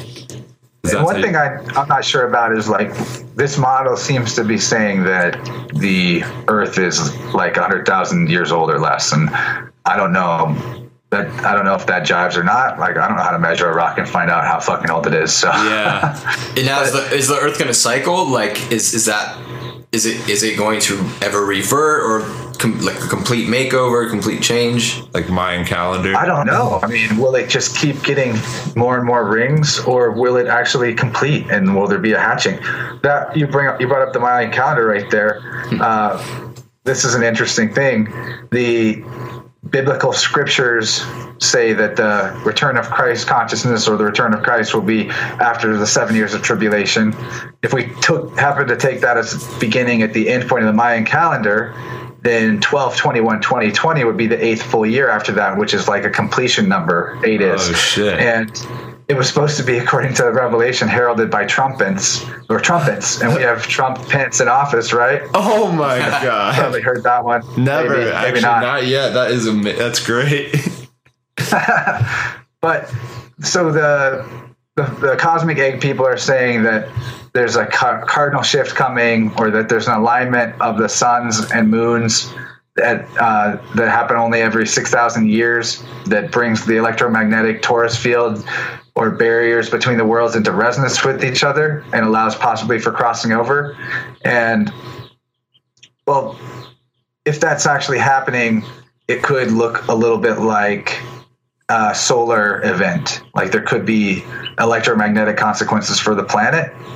If the researchers say that harmonic convergence is supposed to be 7 days long between 12/25 and 12/31, I tend to agree with never put a date on your apocalypse, because it doesn't sound. But if there was some kind of like walls coming down, or the veils dropping, literally the veils between the worlds dropping, there could be like a blast of energy from like a flare. Yeah, it could cause energy from the center column to flare out all the way to the edges of the egg and come back in. Like, do you think it might actually knock the energy grid out for the planet and knock out electronics and technology, ruin our podcaster lives? We're gonna have to start doing it on top of a milk box in the cul-de-sac. Some people are saying that the event will radiate our DNA and activate latent powers, but might have a negative impact on heavily toxic people, heavy metal poisoning, or they eat a lot of meat. So maybe that's why they're putting aluminum in the sky, dude, and barium in the sky. Well, and then it gets seeped into our plants. So it's like, even if, and then our sources of plant food have been so manipulated, just the same as our meat food. But it's just like, if you eat corn from America. Well, you know what's interesting is I read about this guy. I think it's some tech dude. Don't quote me, but he gets hired basically as a consultant for ultra rich people who want to know like how to spend their money for after the event, and it's like become such a thing that this dude makes bank consulting for like apocalypse, essentially world ending for ultra rich people. Once they Interesting. They're New Zealand bunkers. It's crazy what you see. There was the huge before the coronavirus, 1,000-something CEOs that bailed out. It's like, is this the time that we've been forecasting for such a long time? Like, it's a good question. In my town where I live, it's like 100,000, maybe 200,000 college town, not that huge, in the middle of Missouri, and they have a tunnel system under the city that no one knows how big it is, but like they're like the Denver airport. That's so crazy. Like a secret tunnel system? A secret tunnel system that has guarded entrances, but it's people have observed them taking like supplies into there, everything from office supplies to like food stores, and some people try to sneak around and get into the underground tunnels around here, but no one's really been able to figure out what the hell it is. And there's all kinds of like super mansions that are out in the countryside, out of town, super crazy mansions, some of the biggest ones around, estates, or some of the biggest ones ever. There's some dirt going on there, man. Well, it's crazy. Apparently within certain circles they say like, oh, if you say I have a place in New Zealand, that's kind of code for saying like, yo, we're basically gonna be on the Ark. Like, do you have a ticket to the Ark? Because I have a ticket to the Ark, and it's like, am I going to see you in New Zealand after this? Or it may not even be New Zealand. It may just be like, oh, do you have North Korea? You know what's going down, right? This whole thing explains the deluges as well. The Noah's Ark story could have been one of these sort of new rings dropping in type events. Oh, that's paralleled across like dozens of different cultures. Like, I think the Kumeyaay and a bunch of different cultures had the same story. And I think the Kumeyaay said like ant people came from under the ground and brought them into the earth to protect them from the deluge. And when you look at how they lived, it sounded like they lived in the inner earth. Like, they were harmonious. They had no war. Like, I think it was like a matriarchy or something weird. Like, they lived completely different than a lot of us more like barbaric people did. Yeah. And the tough stuff about that is you never know what's an op and what isn't when it comes to like I never knew occult information being revealed. It could be that they're like, in any one of those instances, it could just be a way of trying to get across a certain worldview or opinion about, you know. Have you heard about the Smithsonian? Like, there's like apparently like the dinosaur bones might not be real, and I've heard that. Wouldn't put it past them. Their logo is the black sun. Oh my god! I didn't even know. I've never even seen that logo. Shit. I did not know that. I didn't know that. Yeah, the Smithsonian logo is the black sun. Is the black sun the same as Saturn worship? Is that what that is too, or is that different? I don't think it's the same as Saturn worship. It might have to do with the Aryans from the very inner ring. The black cube is Saturn worship. That's what it is. Yeah, that's true. So the black circle is a symbol for the inner Earth or the Aryans? Potentially. I mean, I'm not saying I know for sure. The great thing about symbols is and the worst thing about them is they all represent many things. like the swastika or whatever, inverse is the peace sign. Yeah. Well, the swastika is the peace sign, and then the Nazis just flipped it. But people just kept calling it the swastika anyways, because right, that's how people do. They reversed it to represent the inversion of the flow of life that the swastika was supposed to represent. Oh, so it changes the direction. And I'm sure the direction is based on the way that the luminaries move directionally. Procession, originally. Their procession, yeah. So another interesting thing is Wired Magazine's in 2012, predictive programming maybe, said there's a 1 in 8 chance of catastrophic solar and megastorms by 2020. Oh my God. And then so if this kind of like event happened, this alignment, harmonic convergence event, it would be reported as it'd be claimed in some false flag type of way to get an agenda across. Definitely. And never let a good crisis go to waste. Have you heard of the Carrington event in 1859? Is it the asteroid or whatever that came down? I'll just read this 2 paragraphs from history.com about the Carrington event, and you tell me what you think. Because maybe this is an example of one of these type of alignments opening up the veils temporarily. But on the morning of September 1st, 1859, amateur astronomer Richard Carrington ascended into the private observatory attached to his country estate outside of London. After cranking open the dome shutter to reveal the clear blue sky, he pointed his brass telescope toward the sun and began to sketch a cluster of enormous dark spots that freckled its surface. Suddenly, Carrington spotted what he described as 2 patches of intensely bright and white light erupting from the sunspots. 5 minutes later, the fireballs vanished, but within hours, their impact would be felt across the globe. That night, telegraph communications around the world began to fail. There were reports of sparks showering from telegraph machines, shocking operators and setting papers ablaze. All over the planet, colorful auroras illuminated the nighttime skies, glowing so brightly that birds began to chirp as laborers started their daily chores, believing the sun had begun rising.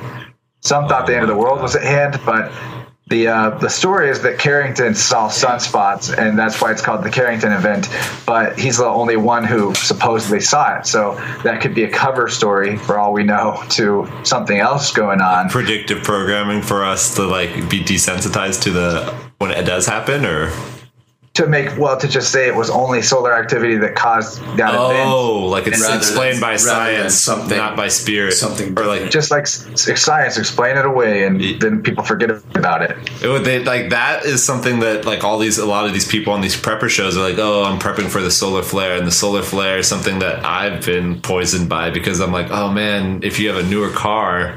Not even that new.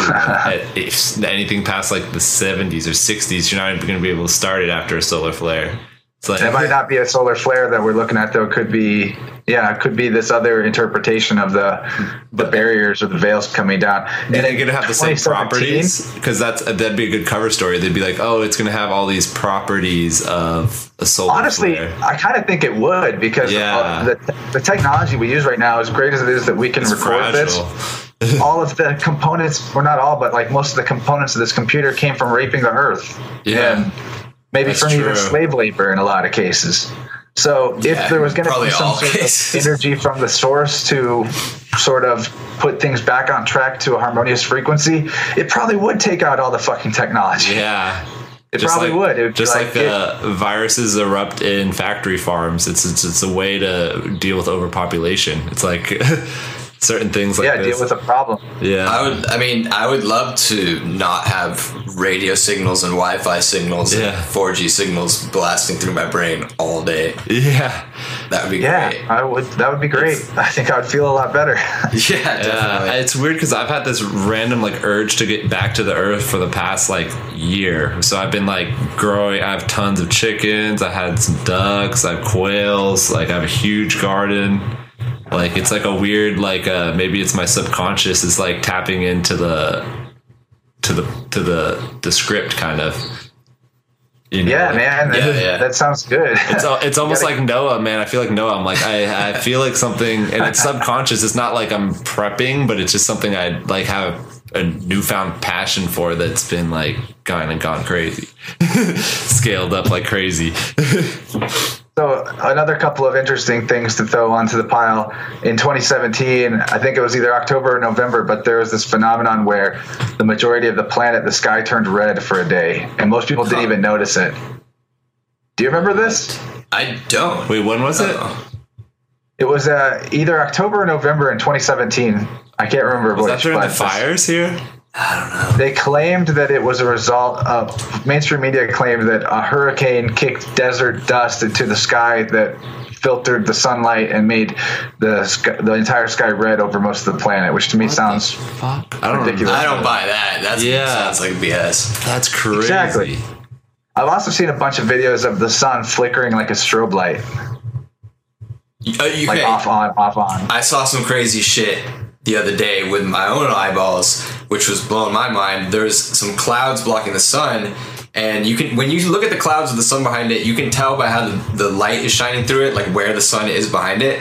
And as I'm driving by, there's a crack in the fucking clouds, and I see the sun, but it's not like I can look at it. It was like, I was like, is that the moon? Like, what the fuck? There's no way that's the moon. It was just like dimmed. It was like dimmed. And it wasn't lined up with where the light was coming from. It was just fucking weird. And weird. Have you heard of the sun gazing? Like, do you think that has anything to like, because apparently you can build up your tolerance to look into the sun?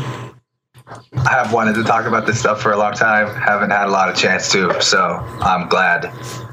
Yeah, this is fascinating stuff. And I also wanted to get onto the imagination stuff as well. The war on imagination. Eventually. Yeah, I mean, that might even be good to do as its own episode for all I know. Yeah, that's true. That is true. Deep on this topic. Yeah. Happy Bicycle Day. Is it? 419 today. Oh man, I saw a pretty cool bicycle protest in Berkeley where they were raising the bicycles and blocked all the traffic and had some boom boxes attached to the side of them. What are they protesting? I guess people driving their cars through Berkeley. I'm not sure. It seemed more fun than protest, and they only did it for like 5 minutes. Well, good for them. I think they also lit gasoline on the street on fire, which was really counterproductive. It's like they went out and bought gasoline and then lit it on fire. I feel like protesters are hard to trust, because if you were really a responsible human, you would just go about doing things differently in your life instead of just screaming at daddy to fix it. Right. And it kind of gives you like a bad taste in your mouth when someone kind of tells you to do something, as opposed as just being a good role model and showing like why it's good to do it. Exactly. Like this, especially with this corona, with the masks and the gloves, they'll be like, oh, you shouldn't wear masks because they don't help. And then 2 weeks later, they're like, you have to wear masks to go out. It's like same person. I have a hard time not laughing when I see people in a mask. Yeah. You know, subconsciously, our inner self has a lot of symbolic interpretations of running into a stranger with a mask on, and the main one is that they're a bandit or in some way dangerous. So it just furthers this gap of uneasiness between person to person to be putting people in masks, and they were already scared of getting sick off each other. Now they're scared of it's crazy unconsciously more scared. We have so much physical communication that humans do in between each other, and some of these have to be learned as babies. So if you have a baby that's stuck in a crib and you're not like doing faces with it and stuff, it's not going to learn what a happy face is versus a sad face versus the million nuanced faces in between. So that's how you get people that have display signs of autism, where they won't be able to see in social interactions if you're happy or sad, and they think that's like a chemical or like a genetic issue, and it's like, no, that's a nurture issue. They've done tests where if you raise a baby without seeing any facial expressions, it won't be able to tell if you're happy or sad. It could call you like fat. That's so cruel too. Yeah, to raise a baby that way. Like, how can you do that? And then it's not something you can learn after the age of 11. Just like language, like with feral children, if a child doesn't learn English by 11, if you take them after 11 and try and teach them, they're just like a chimpanzee. They can learn about the same, but they can't string sentences together. Yeah, there's like a cutoff for really developing language skills, which is pretty crazy. I wonder if that has anything to do with spirituality. I know they like kids can like tap into like weird stuff like past lives, and apparently. So as I understand it, the points of development each year represents one of the chakras, and after the age of 7, the chakras all seal. They seal each year. So that's why indoctrination is so powerful on children. That's why they're so sponge-like and absorb everything. And then the next 14-year cycle, I think it's somewhere in the middle between being open and closed, but some elements of it are kind of solidified and take a lot of work to root out or change. And especially, I think the absorptive capacity of the mind and, the throat chakra. You said it's the age of 11. That makes a lot of sense, because after 11 is the 11th year would be a heart chakra year, and the 12th year would be throat chakra. So if you make it all the way to your second throat chakra year of development without being able to communicate or express yourself, probably going to be pretty messed up. Wow. Yeah. That's amazing how it can be described in both scientism and on another perspective. Actually, scientism took most of what they get right from the occult. Exactly. So. Otherwise, we wouldn't believe them. It's like, because it's like, oh, you got this right, and like your explanation. It doesn't matter what your explanation. Like, you could do math 2 different ways and get the same answer. It's like certain symbolic language. Yeah, and you're pointing at the moon. There's like mathematical proofs where people can prove that 2 equals 3 and shit like that. That's like is that quantum or is that? No, it's just like loopholes in mathematics and like repeating numbers and BS like that. But it's just funny because it's like you can really do anything. Yeah, you can make scientism just fit anything. So we've discovered complete randomness, and they're like, we'll describe that with quantum theory, and it's like, what? Randomness is before there was no such thing as randomness apparently when it comes to science and math, and then like things like where a particle can instantly transmit, have like a bound to another particle, and if you have them over a distance. They'll both, and you affect one, they'll both react in the same way, and that reaction at a distance. Yes, and that is faster than light travel. If there is some type of communication, which can only be explained in one of 2 ways: either something spiritual or a simulation. Yeah. Which is, unless there's another way, that's the only 2 ways that I can think of. And that simulation theory is just another attempt at a Gnostic style takeover of people's worldview to make it into something negative and limiting. And it's super bleak. It could be a spiritual simulation. In that sense, we call it a dream. And actually, that's very true. Oh, but a dream is very different than something fake and created to control you. A dream is you processing what you know about yourself, and the dream is everything. God, that's such a good perspective, man. Yeah. It's spiritual. I've tried for a long time to find the perspectives about these things that are the least limiting, most empowering, without being only feeding or serving the ego, but not to destroy the ego, to actually bring it into alignment with a higher level of will. And about to go back to Cosmic Egg a little bit, I'll talk a bit about this whole Polarian thing, the master race, if you will, the original human species, the ones that are semi-ethereal, semi-physical. What I think about it is that the semi-physical part is actually us. We are the Polarians, and we have another part of ourselves that is on the highest plane, close to source, and we project down into this reality in a dreamlike or trance-like way to have the experiences that and play the parts and put it all together to build whatever it is that we're collectively in the process of creating.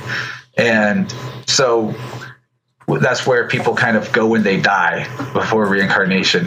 That could be, I think. That's almost like the Polarians are supposed to be either translucent, blue-skinned, or just fully like glowing blue-skinned creatures.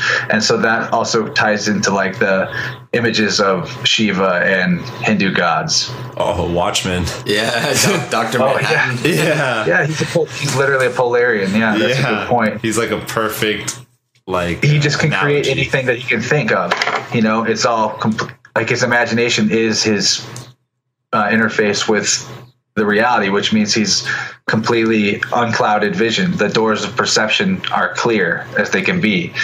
There's no like trying to figure out which is which. For him, he realizes that it's all at the thought. The power of his imagination is the speed by which he can change and influence the world.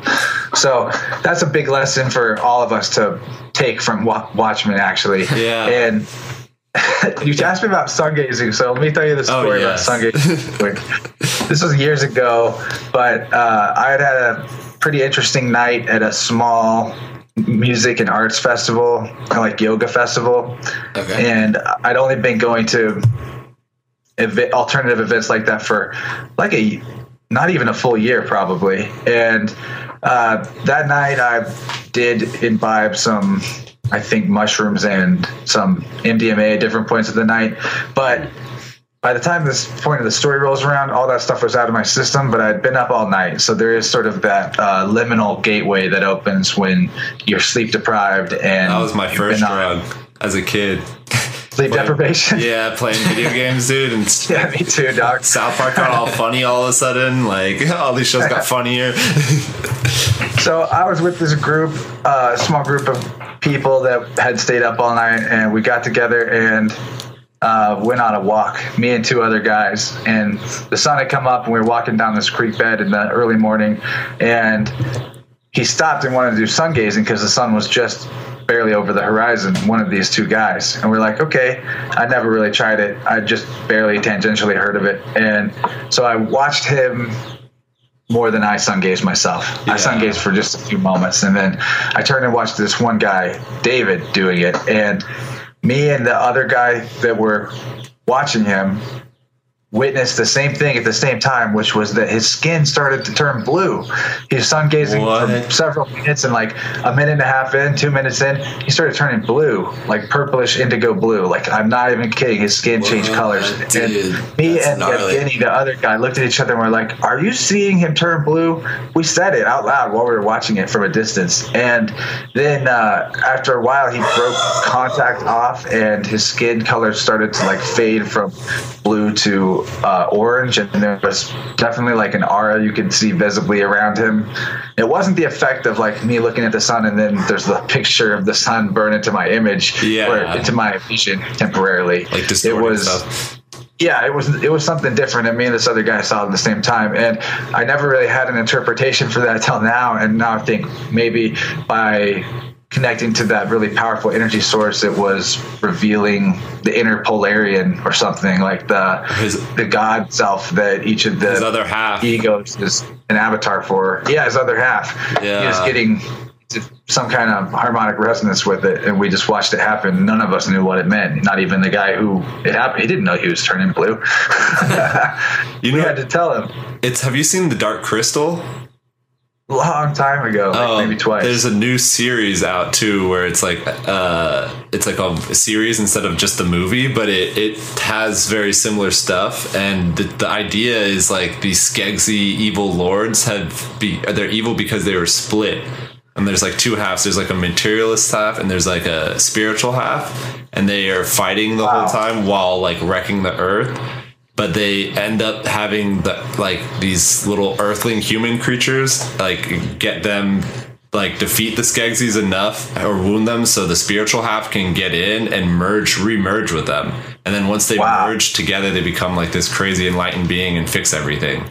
Whereas the earth was almost about to be destroyed because like they had imbalanced it so much that like it was just out of control. Like the natural like rhythms were all fucked up, and damn.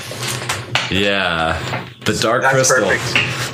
Perfect example of, even if it was intended, whether or not it was intended, something that came out of the imagination, reflecting deep truths about the universe. The deep conscious. It's like, I feel like the same passion that got me into like the randomly farming and stuff maybe speaks to some of these guys who are into movies, you know, like some of these guys even say like, oh, it just came to me one day. Even writers of books like the Harry Potter lady, who I think might be CIA or something, but something. Yeah, there's something up like that. I haven't looked into it deeply, but when things don't go viral organically. Yeah, right. That's very true shit.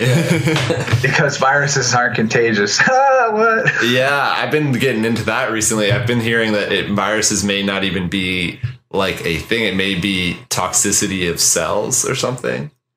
Well, if you just go based on the pattern that everything science thought was true ended up not being true eventually and replaced by something else, then you can just go ahead and assume that they're not going to figure out what the ultimate nature of reality is through that particular left brain restricted, right brain restricted, left brain only lens.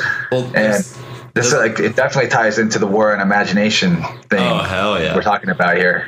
Well, there's a good paradox between what like they've been saying, and I hope that with the control of the media, it's still able to leak out there. But there has been stories saying that people who have gotten the flu shot, because their antibodies weren't able to develop a wide spectrum, they're only a narrow band to a certain part of the flu, that they're more susceptible to this coronavirus. So that's why you're seeing like some 105-year-olds living because maybe they had never gotten a flu shot before in their life. And these people who have gotten the flu shot are way more vulnerable. And then another article recently was saying if you got the last 2 flu shots in a row, you're actually more likely to get this more recent one for some reason. And that's like on a mainstream article too. But if you do try and what if it has to do with the fact that they believed that they needed to get the shot to not be sick, so to them there's a threat and they really believe in it, and they're subconscious, a magical ritual that represents their belief in the danger of this infectious thing that they could just get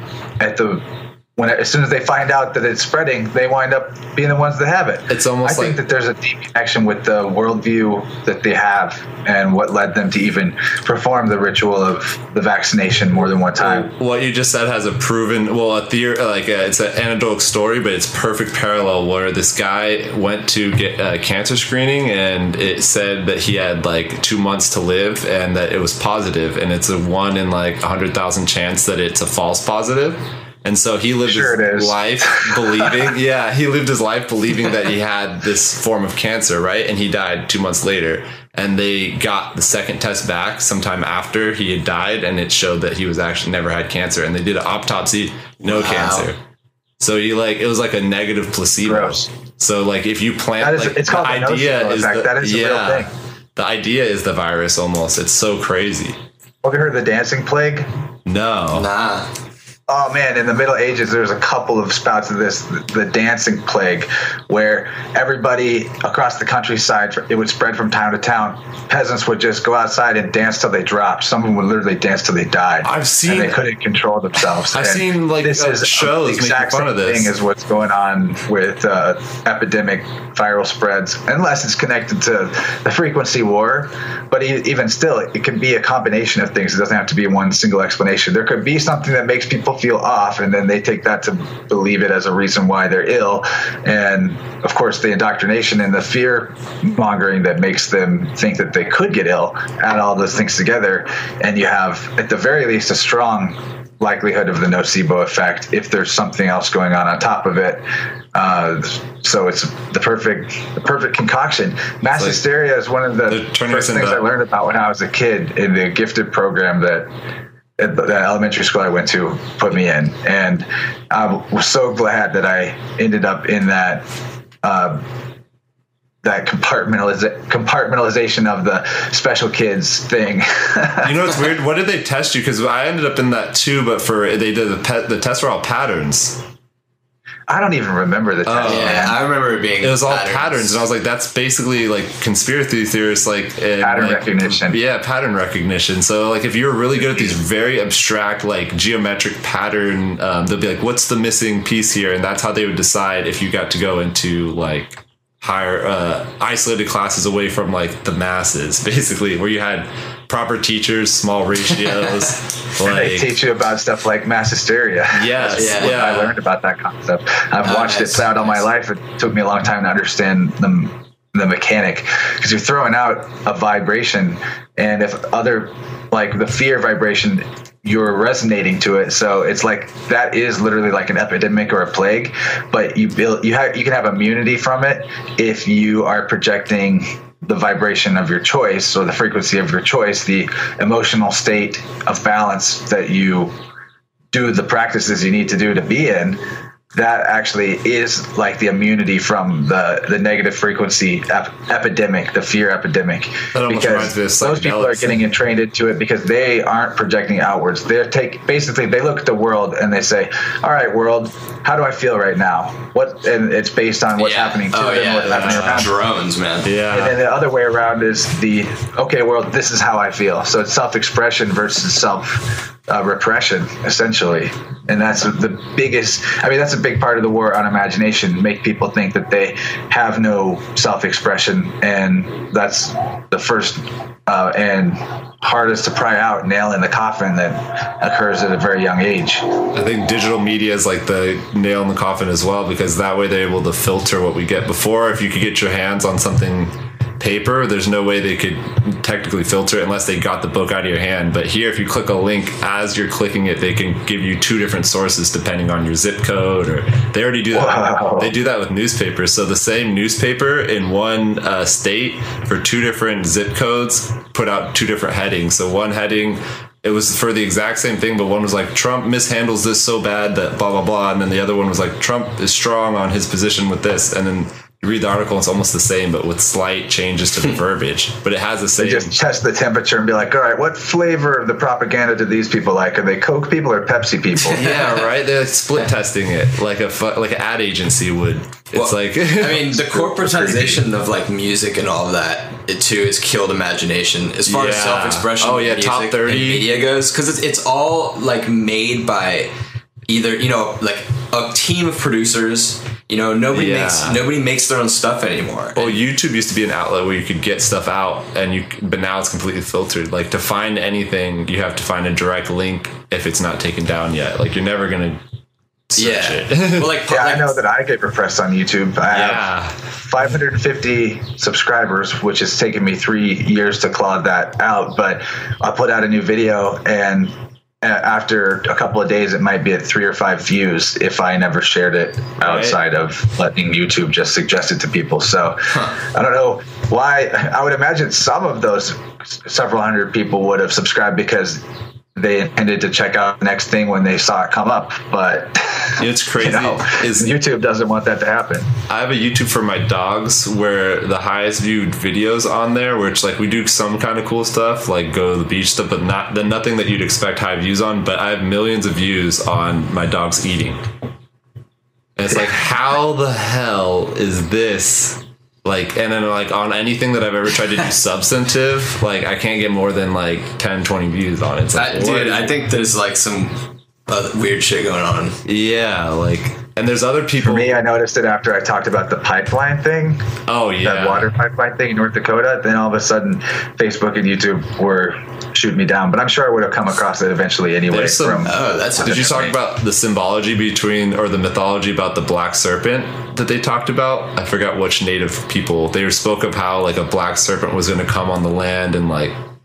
No, I didn't even know about that. Oh man, it's the oil filled pipeline is a black serpent. Yeah, absolutely. And oil is the lifeblood of the planet. I've been pharmaceuticals. My guilty pleasure of video games has been Final Fantasy VII remake since that came out. It really blew my mind with the symbolism in it. It was super perfect when it came out in '96 or whenever, but now it's even more relevant because the whole plot is revolving around an evil corporation that is also the government of this one mega city that is walled off from nature, where they use these reactors to suck the life force energy out of the planet to power their civilization. Yeah, it's right on the money. Yeah, that's what's happening. Technology versus the Earth. There's even like propaganda wars to make them believe other countries external to them are invading, but really it's just like false flag operations. 1984. Militarized. It's completely 1984, but with like anime style fighting and monsters. It's pretty awesome. Have you seen Princess Mononoke? I love that movie. Oh my god, that's Genius. A great one. Very good, like nature versus technology, where like technology, just the fact of like mining the minerals to create is just killing the earth, and that the hero doesn't fight anyone. He never hurts anyone. Yeah.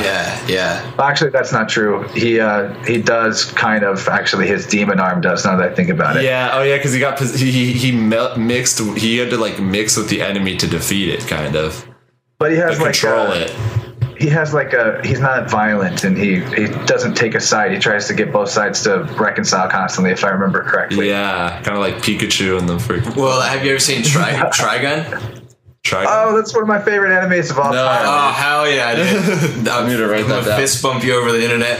That's one of mine as well. Dude, anime I can play it on guitar. So yeah, people look up Trigon. And then another cartoon that has a pacifist hero is The Amazing Spider-Man in the 90s. That cartoon, the OG cartoon. Ooh, like the Saturday morning cartoon? The Saturday morning 90s Spider-Man cartoon. If you go back and watch it, it's actually still pretty good. He never throws a punch at anybody. The worst he does is tackle somebody or web them up and restrain them. But he like solves every problem without trying to hurt anybody. And now that's not how Spider-Man is at all. But oh no, yeah, right. It's supposed to be I mean, of course they did that because he was a cartoon. It's not exactly true to the comics, but I thought that was a very cool interpretation. Well, you know how they try and make it seem like human nature is so dark with all these movies and how easy it is to kill someone. Like, if you look at the statistics from World War II, 90-something% of people never shot at a person. Like, if they were going into battle, they'd purposely shoot up in the air just to, like, show that they were involved, but they didn't actually want to hit someone. That's how bad, like, they knew bullets were coming at them, and that's why there's so many shots in War II that just, like, 99% of bullets don't hit anything.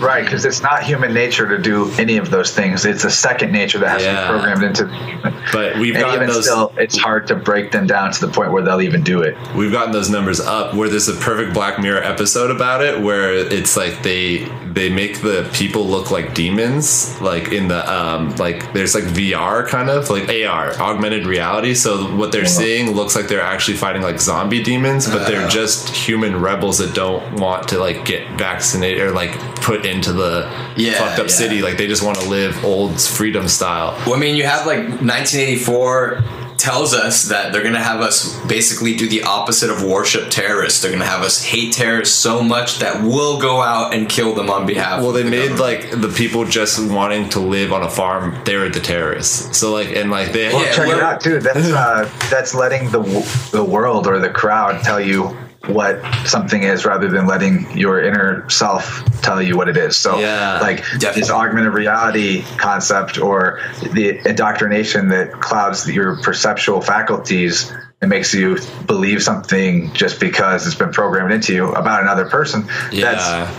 That's the external. That's you're reversing the flow that's supposed to be going on. You're supposed to take information from the world perceptually, but it's all supposed to go through the lens of imagination and intuition, where you think, what do I think about that? You ask yourself the question. That's what I mean by going through the lens of imagination. That's the base level of it. It's just asking yourself and listening for the answer. Interesting. Being able to connect, like being able to connect with yourself, and I mean, it's no different than some people end up going crazy and think they're talking to God because they figure out they have this power to ask questions and get answers. But it's, I mean, in a sense, it is talking to God, but it's talking to the spark of the all that's within everybody, the collective unconscious. Which sort of can be proven the collective unconscious is almost like a different thing. It's almost like a field in and of itself. And I'm talking about something even deeper, the thing that's before breath, even like the still center point. It's actually nothingness and everything at the same time in a sense. And that's the source or imagination, pure imagination. William Blake, the poet, said, "Imagination is the real and eternal world of which this vegetable universe is but a faint shadow." And that's another way of describing the fact that it's a dream reality that's being projected from something else, but not that it's not real. It's experientially real. And there's no reason not to treat it as such the way that you do in any other dream situation. Like, get the lesson out of it. Don't get hung up on any one part of it and try to keep going back into it. That makes a lot of sense. Yeah.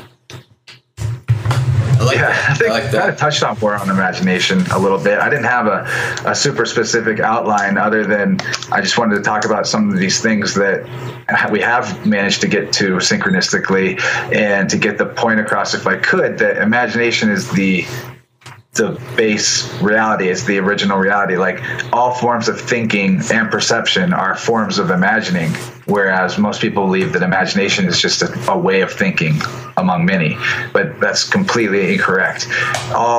The entire reality is mental in a sense, and that's like a Hermetic principle as well, and that you could call it idealism in philosophical terms, that the all is mind, or everything is made of mind stuff. That's another way of describing panpsychism. Which is just that everything's conscious. But what we need to keep in mind, I think, about panpsychism is that the consciousness isn't necessarily self-reflective or self-referential in everything. So although we can derive meaning from everything that we find in the world, or infer significance about everything that's in the world because that significance already exists, i.e. the quality of your perception about something. Like we can all point and go, okay, we agree that's red. We're calling that red, but we're seeing the same thing. So there are qualitative properties to these objects of consciousness that are non-self-reflective, that make them more static. And then there's the configurations of energy that give a mirroring effect to the consciousness, where it can see itself sitting across from itself in a weird way, which is like, in another way of looking at it, if the ether, or like the flow of universal chi or energy or orgone or life force, whatever you want to label it as, was akin to a flow of any other liquid, then whenever it would vortex, this conscious energy would form a structure like an upside down circular cone, the way of a vortex looks, or a tornado. And at the very bottom of that vortex would be the point where your ego is actually at. So what your brain does with the left and right brain is create a mirroring of thought, in a sense, so that it can become self-referential. Like, you ask yourself, what do I think of that? Well, who's the one asking, and who's the I that they're asking about? There's a bicameral split or division, the primary division, the yin and the yang. And that, like, the duality is what actually generates the entire experience of reality, just the same way that we are powered by walking around on two legs. We walk in duality, but we see in unity. We see one picture, even though we see through two eyes. So there's that sort of that's what the caduceus or the DNA thing is as well. It's like that overlapping where it's like they come apart, come together, come apart, come together. But the vortex metaphor I really like, because if this is like a conscious, energetic material or energy that underlies everything, if it formed structures that were that complex, like the way our brain is actually like a bunch of knots, and if you look at it, it's very web, a web, exactly. And it's in a structure that does allow it to also talk to itself and be in two complete pairs. So that's where we get self-aware consciousness, is from that type of a structure. And that would mean a lot of creatures besides humans actually had self-aware consciousness, but it would mean that the consciousness that dictates that a rock is a rock isn't in the same way like having the experience of what it's like to be a rock. It's just the rock, if that makes sense. But I think that some of these experiences, I know about a rock, but with plants, they're a lot more complex than we have ever thought. And some of them are been explained with scientism or whatever. But the micro, I think it's the different flora or fungi will be used in between the root networks of, say, redwood trees. And they can share resources between trees to help certain areas out. Or they also bind their roots together, because the redwood trees, their roots can't go deep enough to keep them from getting knocked over because of how much top-heavy weight they have, obviously. And they can't just penetrate hundreds of feet down into bedrock. So they interweave their roots together and create like a network in between the whole forest. So it's pretty amazing, like how the way it's the only thing on the planet that's as complex as the human brain, as far as I know. Then are the mycelium networks that you're talking about. They're ancient. Yeah, I agree with you. There's definitely other species that are self-aware and have that self-reflective ability. You can put sorry, man. No, you're good. I just continue this thing. But let me ask you: Do you also believe that we can eventually create machines that can have those qualitative experiences of the mind? That's a tough question, because you might be able to imitate it if you figured out the right structure for manipulating the flow of energy, but what would be coming through it would not be the same as what was coming through a human being that had this organic connection, because I would think that part of our energy body contains this link to the source, or like a portal in a way, which is maybe the tunnel that you blast through during different types of journeys and at the end of your life. It's like your Ethernet cable. It's the silver cord, it's called. But artificially created being would not have that, just as possibly an artificially grown in a test tube human, like we started out talking about, might not have that, which means that the configuration of the energy in that would be, you could call it demonic, because it's divided from self or source. And that's what demonic actually means. Daimon, divided man. And that's, that's where we get schizophrenia, which is compartmentalized personalities, or discrete partitions of energy that are separated and walled off within the human psyche, or even within the body. Like, that's why a lot of so-called demonic possession cases involve certain parts of the body having an effect, because trauma in particular is stored in the body, in our musculature circuitry, if you will, as actual stored energy. And if that is generational too. Exactly. It can roll that way. And if we get to the point where we are so disconnected from that part of ourselves that it's a full-on barrier, then I would say that is in itself a form of artificial intelligence. The voice that the person hears, or the recurring nightmares, or the anti-synchronicity, that they consider themselves cursed. There's a lot of ways that they can end up experiencing that separation coming back to haunt them, that part of themselves that they're rejecting and repressing and not healing or allowing the energy to flow freely through, because basically at the end of the day, they don't want to become aware of whatever that experience or event was again. They want to totally repress it, which is sort of a natural safety mechanism. But I think about the AI question, that when Elon Musk says it's summoning the demon, that what he means by that is it's an imitation through electronics of the same mechanism that creates demonic, the demiurge, host attachment in humanity. Yeah. It's the stuck energy in a circuitry loop that has no connection back to the source, which is what makes it vampiric. It has to feed on other source connected energetic beings to persist and continue to exist. Right. Yeah. I mean, there's no you have to have some sort of tunnel into your system, in a sense. Like, it's really weird. I think there could be both, though.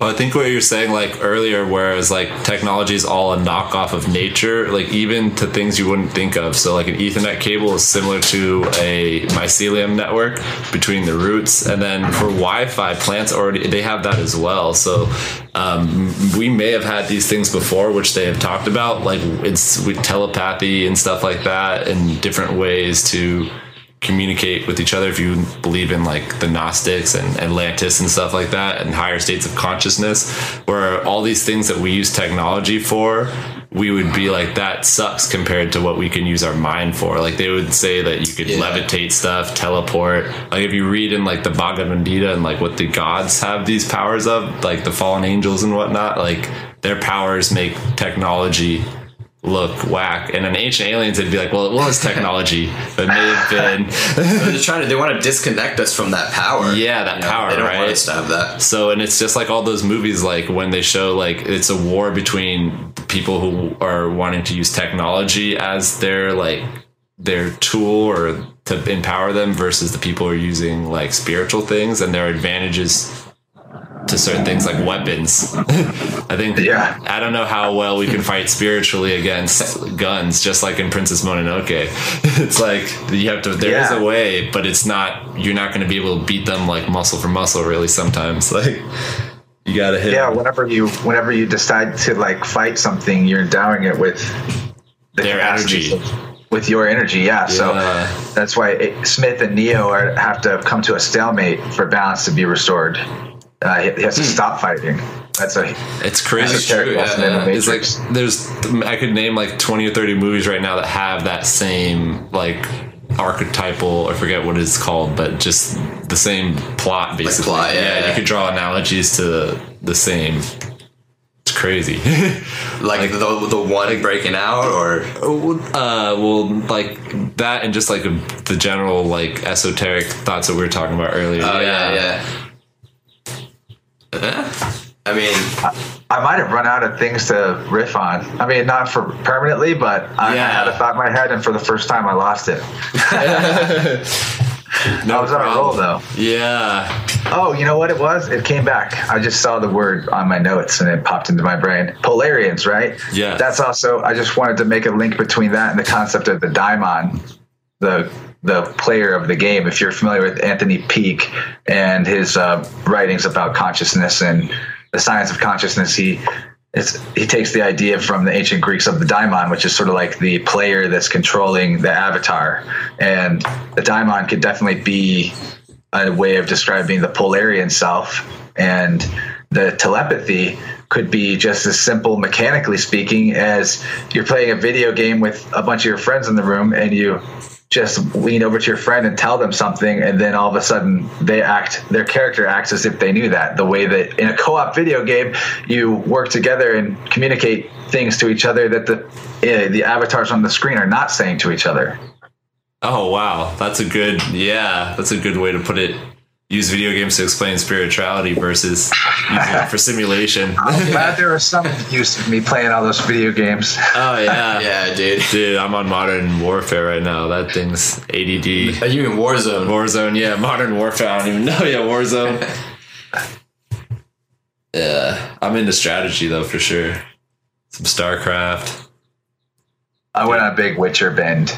Oh, really? I watched the series without playing the game, so I think I didn't do it justice.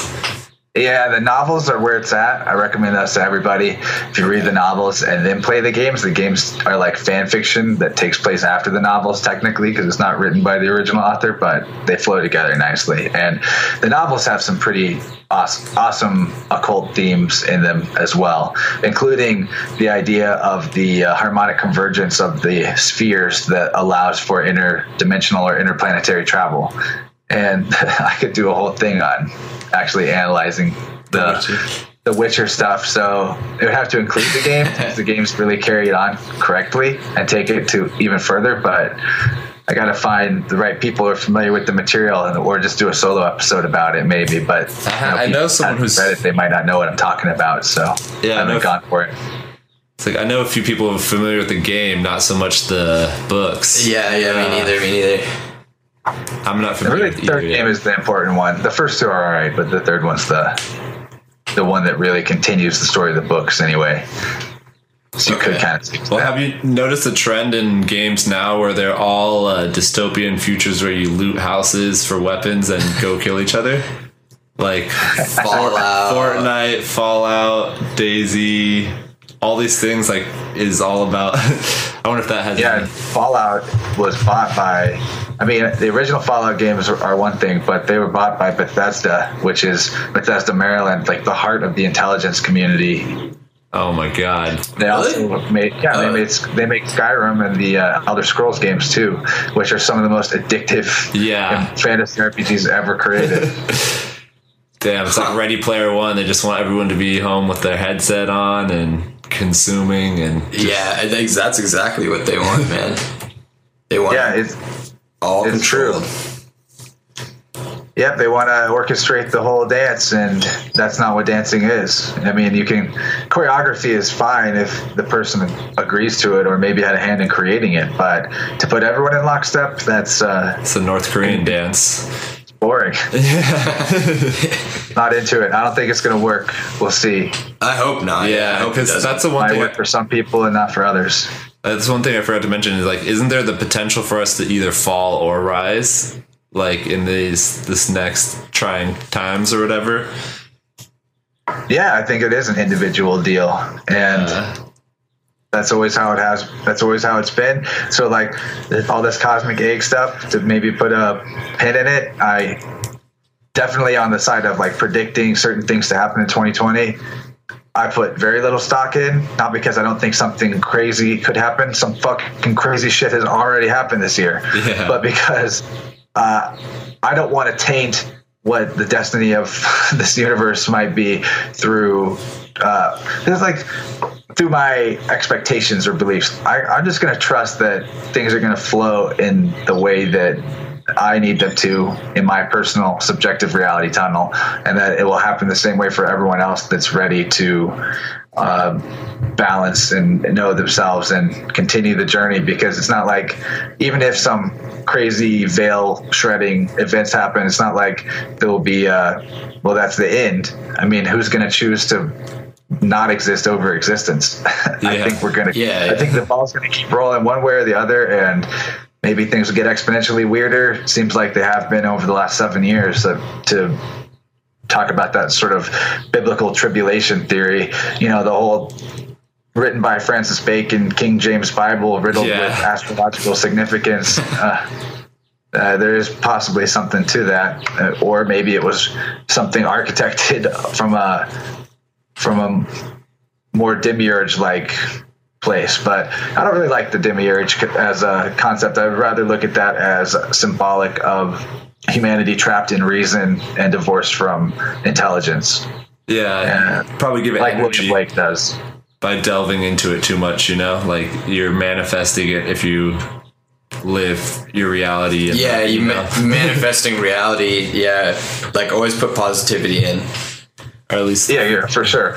You don't want to believe that you're a slave to an evil demiurge god. Yeah. But it's a good analogy to keep in your mind in case you find yourself working at 7-Eleven or something and your tyrannical boss. It's like maybe you might want to find an alternate source of income at that point. But to close with a William Blake quote, if the doors of perception were cleansed, everything would appear to man as it is, infinite.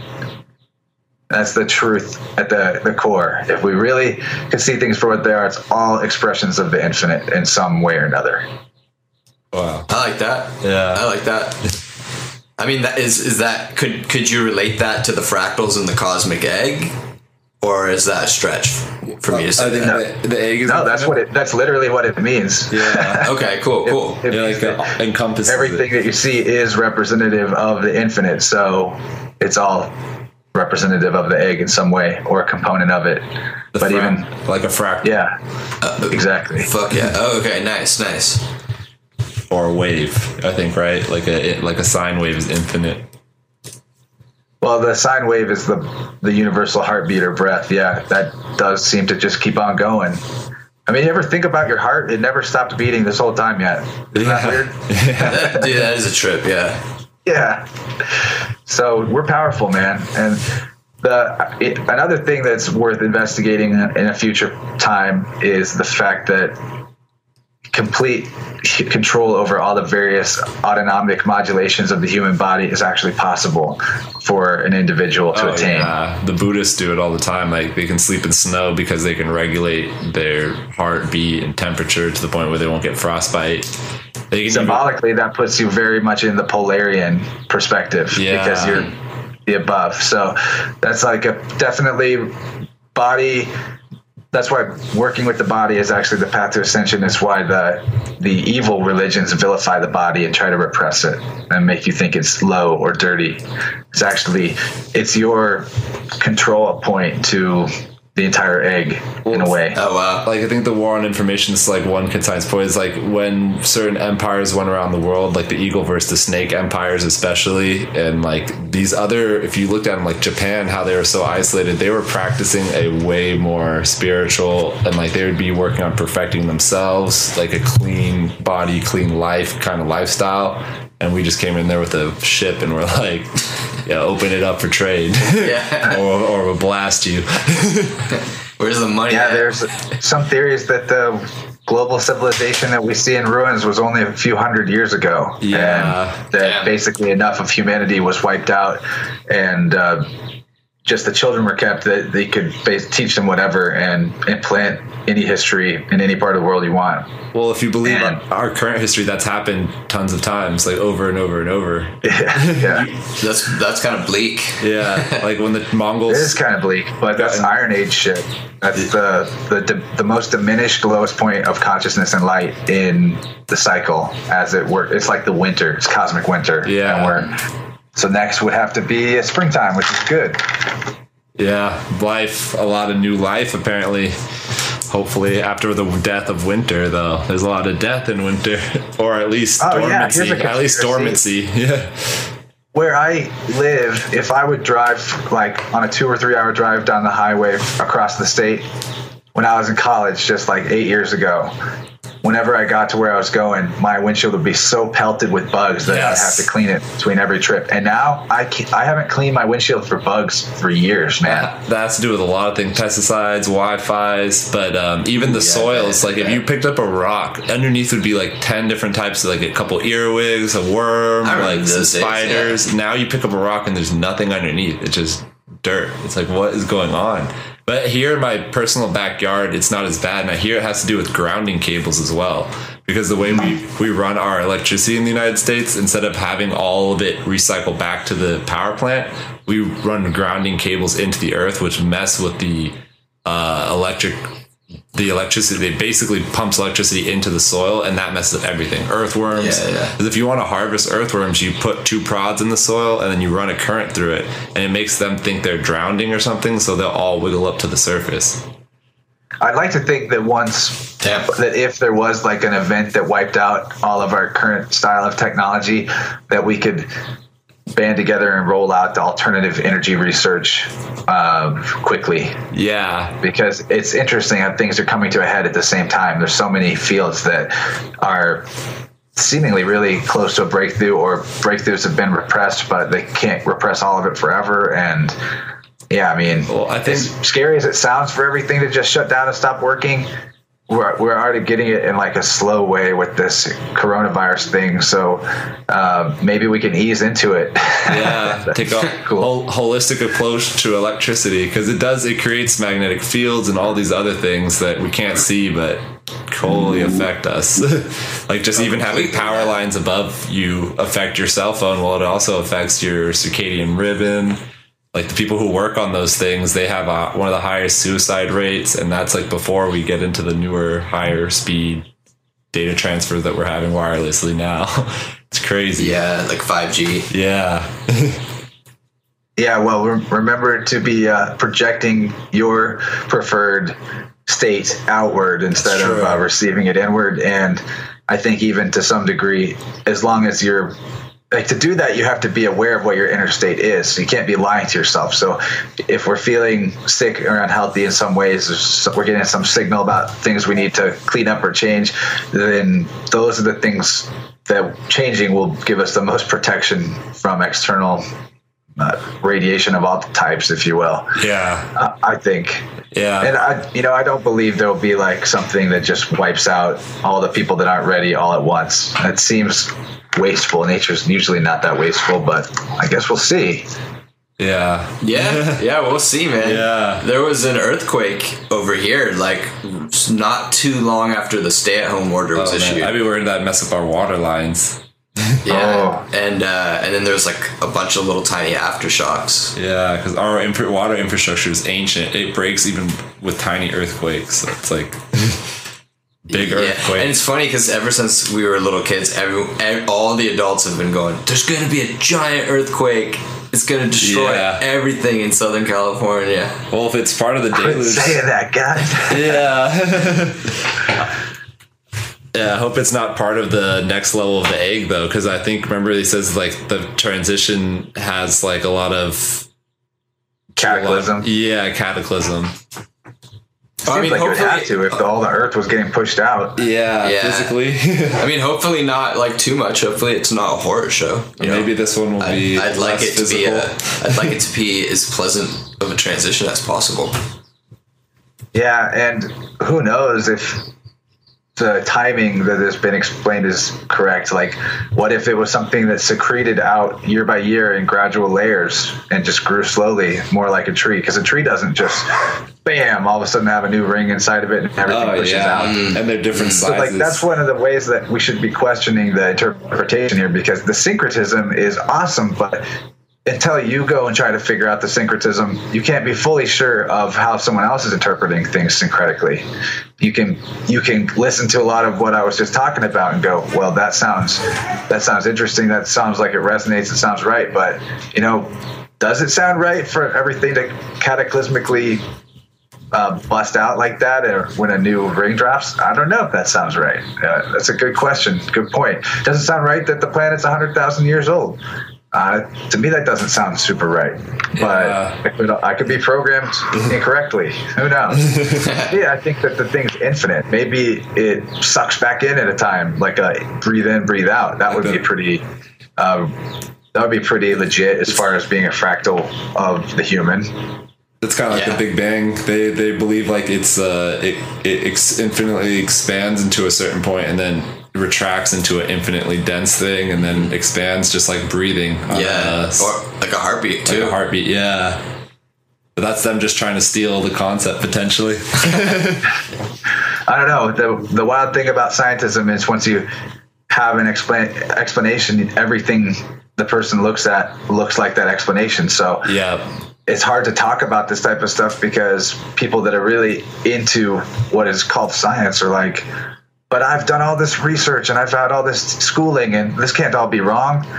And it just shuts down right there. And these are the people we need most to help us understand what is and isn't right about what like conspiracy researchers say about various aspects of science. It would be nice if we could be having the conversation and each taking each other's points to heart instead of, trying to figure out the truth in the middle somewhere, because obviously not everything every scientist observed everywhere could be wrong, but it is also true that it's pretty damn hard to replicate even some simple experiments and get the exact same results as the original person. It seems like there's a lot more chaos in the mix than science will ever want to admit. Oh yeah, and organizations and nefarious people, like maybe not even associated but funding certain things. So it's you get what you pay for when it comes to research. Yeah. But I think everyone should be open to having their mind blown, either like even if you just want to list like even if it's mythology or just something different, like people should be open to it. And if they take offense to it, that's when you should really look at yourself and be like, why do I feel angry that they're saying this is potentially? They're not telling me I have to live my life like this is, but in me having a visceral response to it, then like you got to check yourself. Yeah, that's a good point. Delve deeper into why you're having that kind cosmic of dissonance is a big deal. But the problem is someone experiencing cognitive dissonance is the last person that wants to rip that Band-Aid off. Exactly. It's tricky. You got to inception them. You got to make them come to the idea like it's their own. That's how it's done to us. We got to do the same thing as teachers to other people. Drop them little breadcrumbs. Help people try to... Can't force feed them the loaf yet. They'll be like, I'm gluten intolerant. You guys have any specific other questions or things to mention? I kind of have to go. Oh, no problem. Thanks for staying with us as long as you did. That was great, man. Yeah, that got pretty epic, actually. It turned out kind of long. Yeah. I'm glad we got to explore these in depth, these topics. Yeah. Let us know your schedule and maybe we can schedule something up soon. We should have this edited up and posted in a few days. And are you planning on posting it as well, or just gonna if you're cool, if you want me to post it on my actual RSS feed, I totally would, but to keep it on yours, I could just post it to my paywall feed and tell people about it in the free show. I say either way, you're welcome to put it wherever. I don't have open source it. Yeah, I don't really have a problem with your own discretion. Yeah. Okay. I hope everyone's still with me after hearing me talk about this crazy cosmic egg shit. Yeah. Dude, you might get a influx because people are really hungry for this kind of stuff right now, especially with the quarantine going on. They're looking for different alternate perspectives for sure. Yeah, and I'm just kidding. I think we go some pretty far out places on Interverse. Cosmic Egg is not that weird. Yeah. And I'm serious when I say I've wanted a good opportunity to talk about it. So I appreciate getting a platform where I could sort of collect my thoughts about it and pair them with what I've basically heard syncretists say about it. Because that's why I say I don't really know, and it's just a dank conspiracy that I really like to entertain, because I'm not the one that's read all the holy texts and scriptures and studied astrology and studied astronomy and measured where the planets were moving myself over hundreds of years. Like, there's so much to it. At a point, syncretism becomes useful because we can see where there's resonance between a bunch of stuff that we have already observed, and that might be like a clue that we're on a more correct track. Maybe it's literally true, the cosmic egg. Maybe it's symbolically true in a higher dimensional way. Maybe both. Or maybe we really are on a speck of worthless nothingness floating through an infinite void. That could be thousands of miles per hour. Yeah. I mean, sounds kind of lame. I was in that boat for a while. Now I have a couple boats that I float around in. Yeah, exactly. You got to put yourself on a shelf and see through many sets of eyes. Yeah. Well, dude, you honestly blew my mind and connected a lot of dots and made me kind of rethink a few things, because simulation and stuff like that, really it connected a lot of these dots for me. But it also, the idea of that just putting you inside the box of simulation was interesting, because this egg theory can encompass that and more. So it's kind of my granddaddy theory right now, I think. For sure. It's definitely one of the fresher. It is. It's like the grand unifying theory. Yeah. I feel that. I'm glad you brought this as a complete fire, perfect topic. Yeah. Definitely, yeah. Cool. I'll send you a couple links to good resources on egg. The two that I like best are Norb's World, which I mentioned at the beginning. With the Z. He has the crazy graphics videos of it. And the other guy is a dude named Martin Kenny. And he's the first person I heard talking about this. The dude made like a paper mache model of this whole thing. And oh, shit. He made this like really complex. And that's how you know something has at least some meat to it, in my opinion, is that it inspires people creatively, and that's them. They're coming up with these models of it, and they're just models, just like any scientific model. It's not an exact replica in any way, but it's coming through the imagination, which is actually closer to truth than any of the other versions of perception. It's just a matter of what level is that true at in the fractal. Yeah, when you tap into that, it's crazy how much energy it could give you to produce something that you wouldn't think was potentially possible. Like when you get really interested, like that guy with the paper mache probably didn't even notice. Like it was nothing to him because he had the energy, like the background energy from these ideas. It was feeding him. Yeah, potentially. Like archonic energy. Like a positive archon, like inverse archon. I sent you through Skype the links to Norbs and to Martin Kenny. And those are two of my favorite syncretism researchers. Another really good one is Santos Bonacci. He's a syncretist. I don't know how on the cosmic egg train he is, but in other ways he can point out syncretism between different mythologies and spiritual sciences really well. So those are good places to go to look for that. Awesome. Hell yeah, man. Well, dude, thanks for coming on. Yeah. And we want to shout out your podcast, obviously, for the viewers at home. And then what social medias and stuff would you like? So introversepodcast.com is where the show lives. You can find it on everything that podcasts would be played on: iTunes, SoundCloud, Spotify, all the podcast catching services like Stitcher, Google Play, YouTube. I kind of like the people that check it out on YouTube just because I make kind of creative artwork and backgrounds and like moving kaleidoscopes for the videos, just because I would get bored if I was putting out the same thing for the videos, that even though it's an audio only show. But Interverse is definitely about the winning the war on the imagination for yourself. So I talk to creative people, conspiracy people, spiritual people. There's not a limit topically, so it makes it hard to describe what it's about. But at the end of the day, I always try to bring in that perspective, that perspective itself is the primary lens that your reality holographically forms through. So recent episodes were past life hypnotic regression therapist. That was a fun one. Did the Galactic Mayan calendar, which totally lines up with Cosmic Egg and the Cosmic Clock. You guys mentioned my COVID-19 episode with Matt Landman. a bunch of content this last couple months on Qigong and body work from an Eastern, like Taoist perspective. But yeah, one of my favorite episodes I've done in a long time is probably this one with Becca Tarnas on the Lord of the Rings saga. And I love that series. Not decoding, but like understanding how Tolkien was basically describing the exact same Inner Earth conceptualization of the imagination, and even a lot about this far-reaching mythological history that we're calling cosmic egg or syncretism.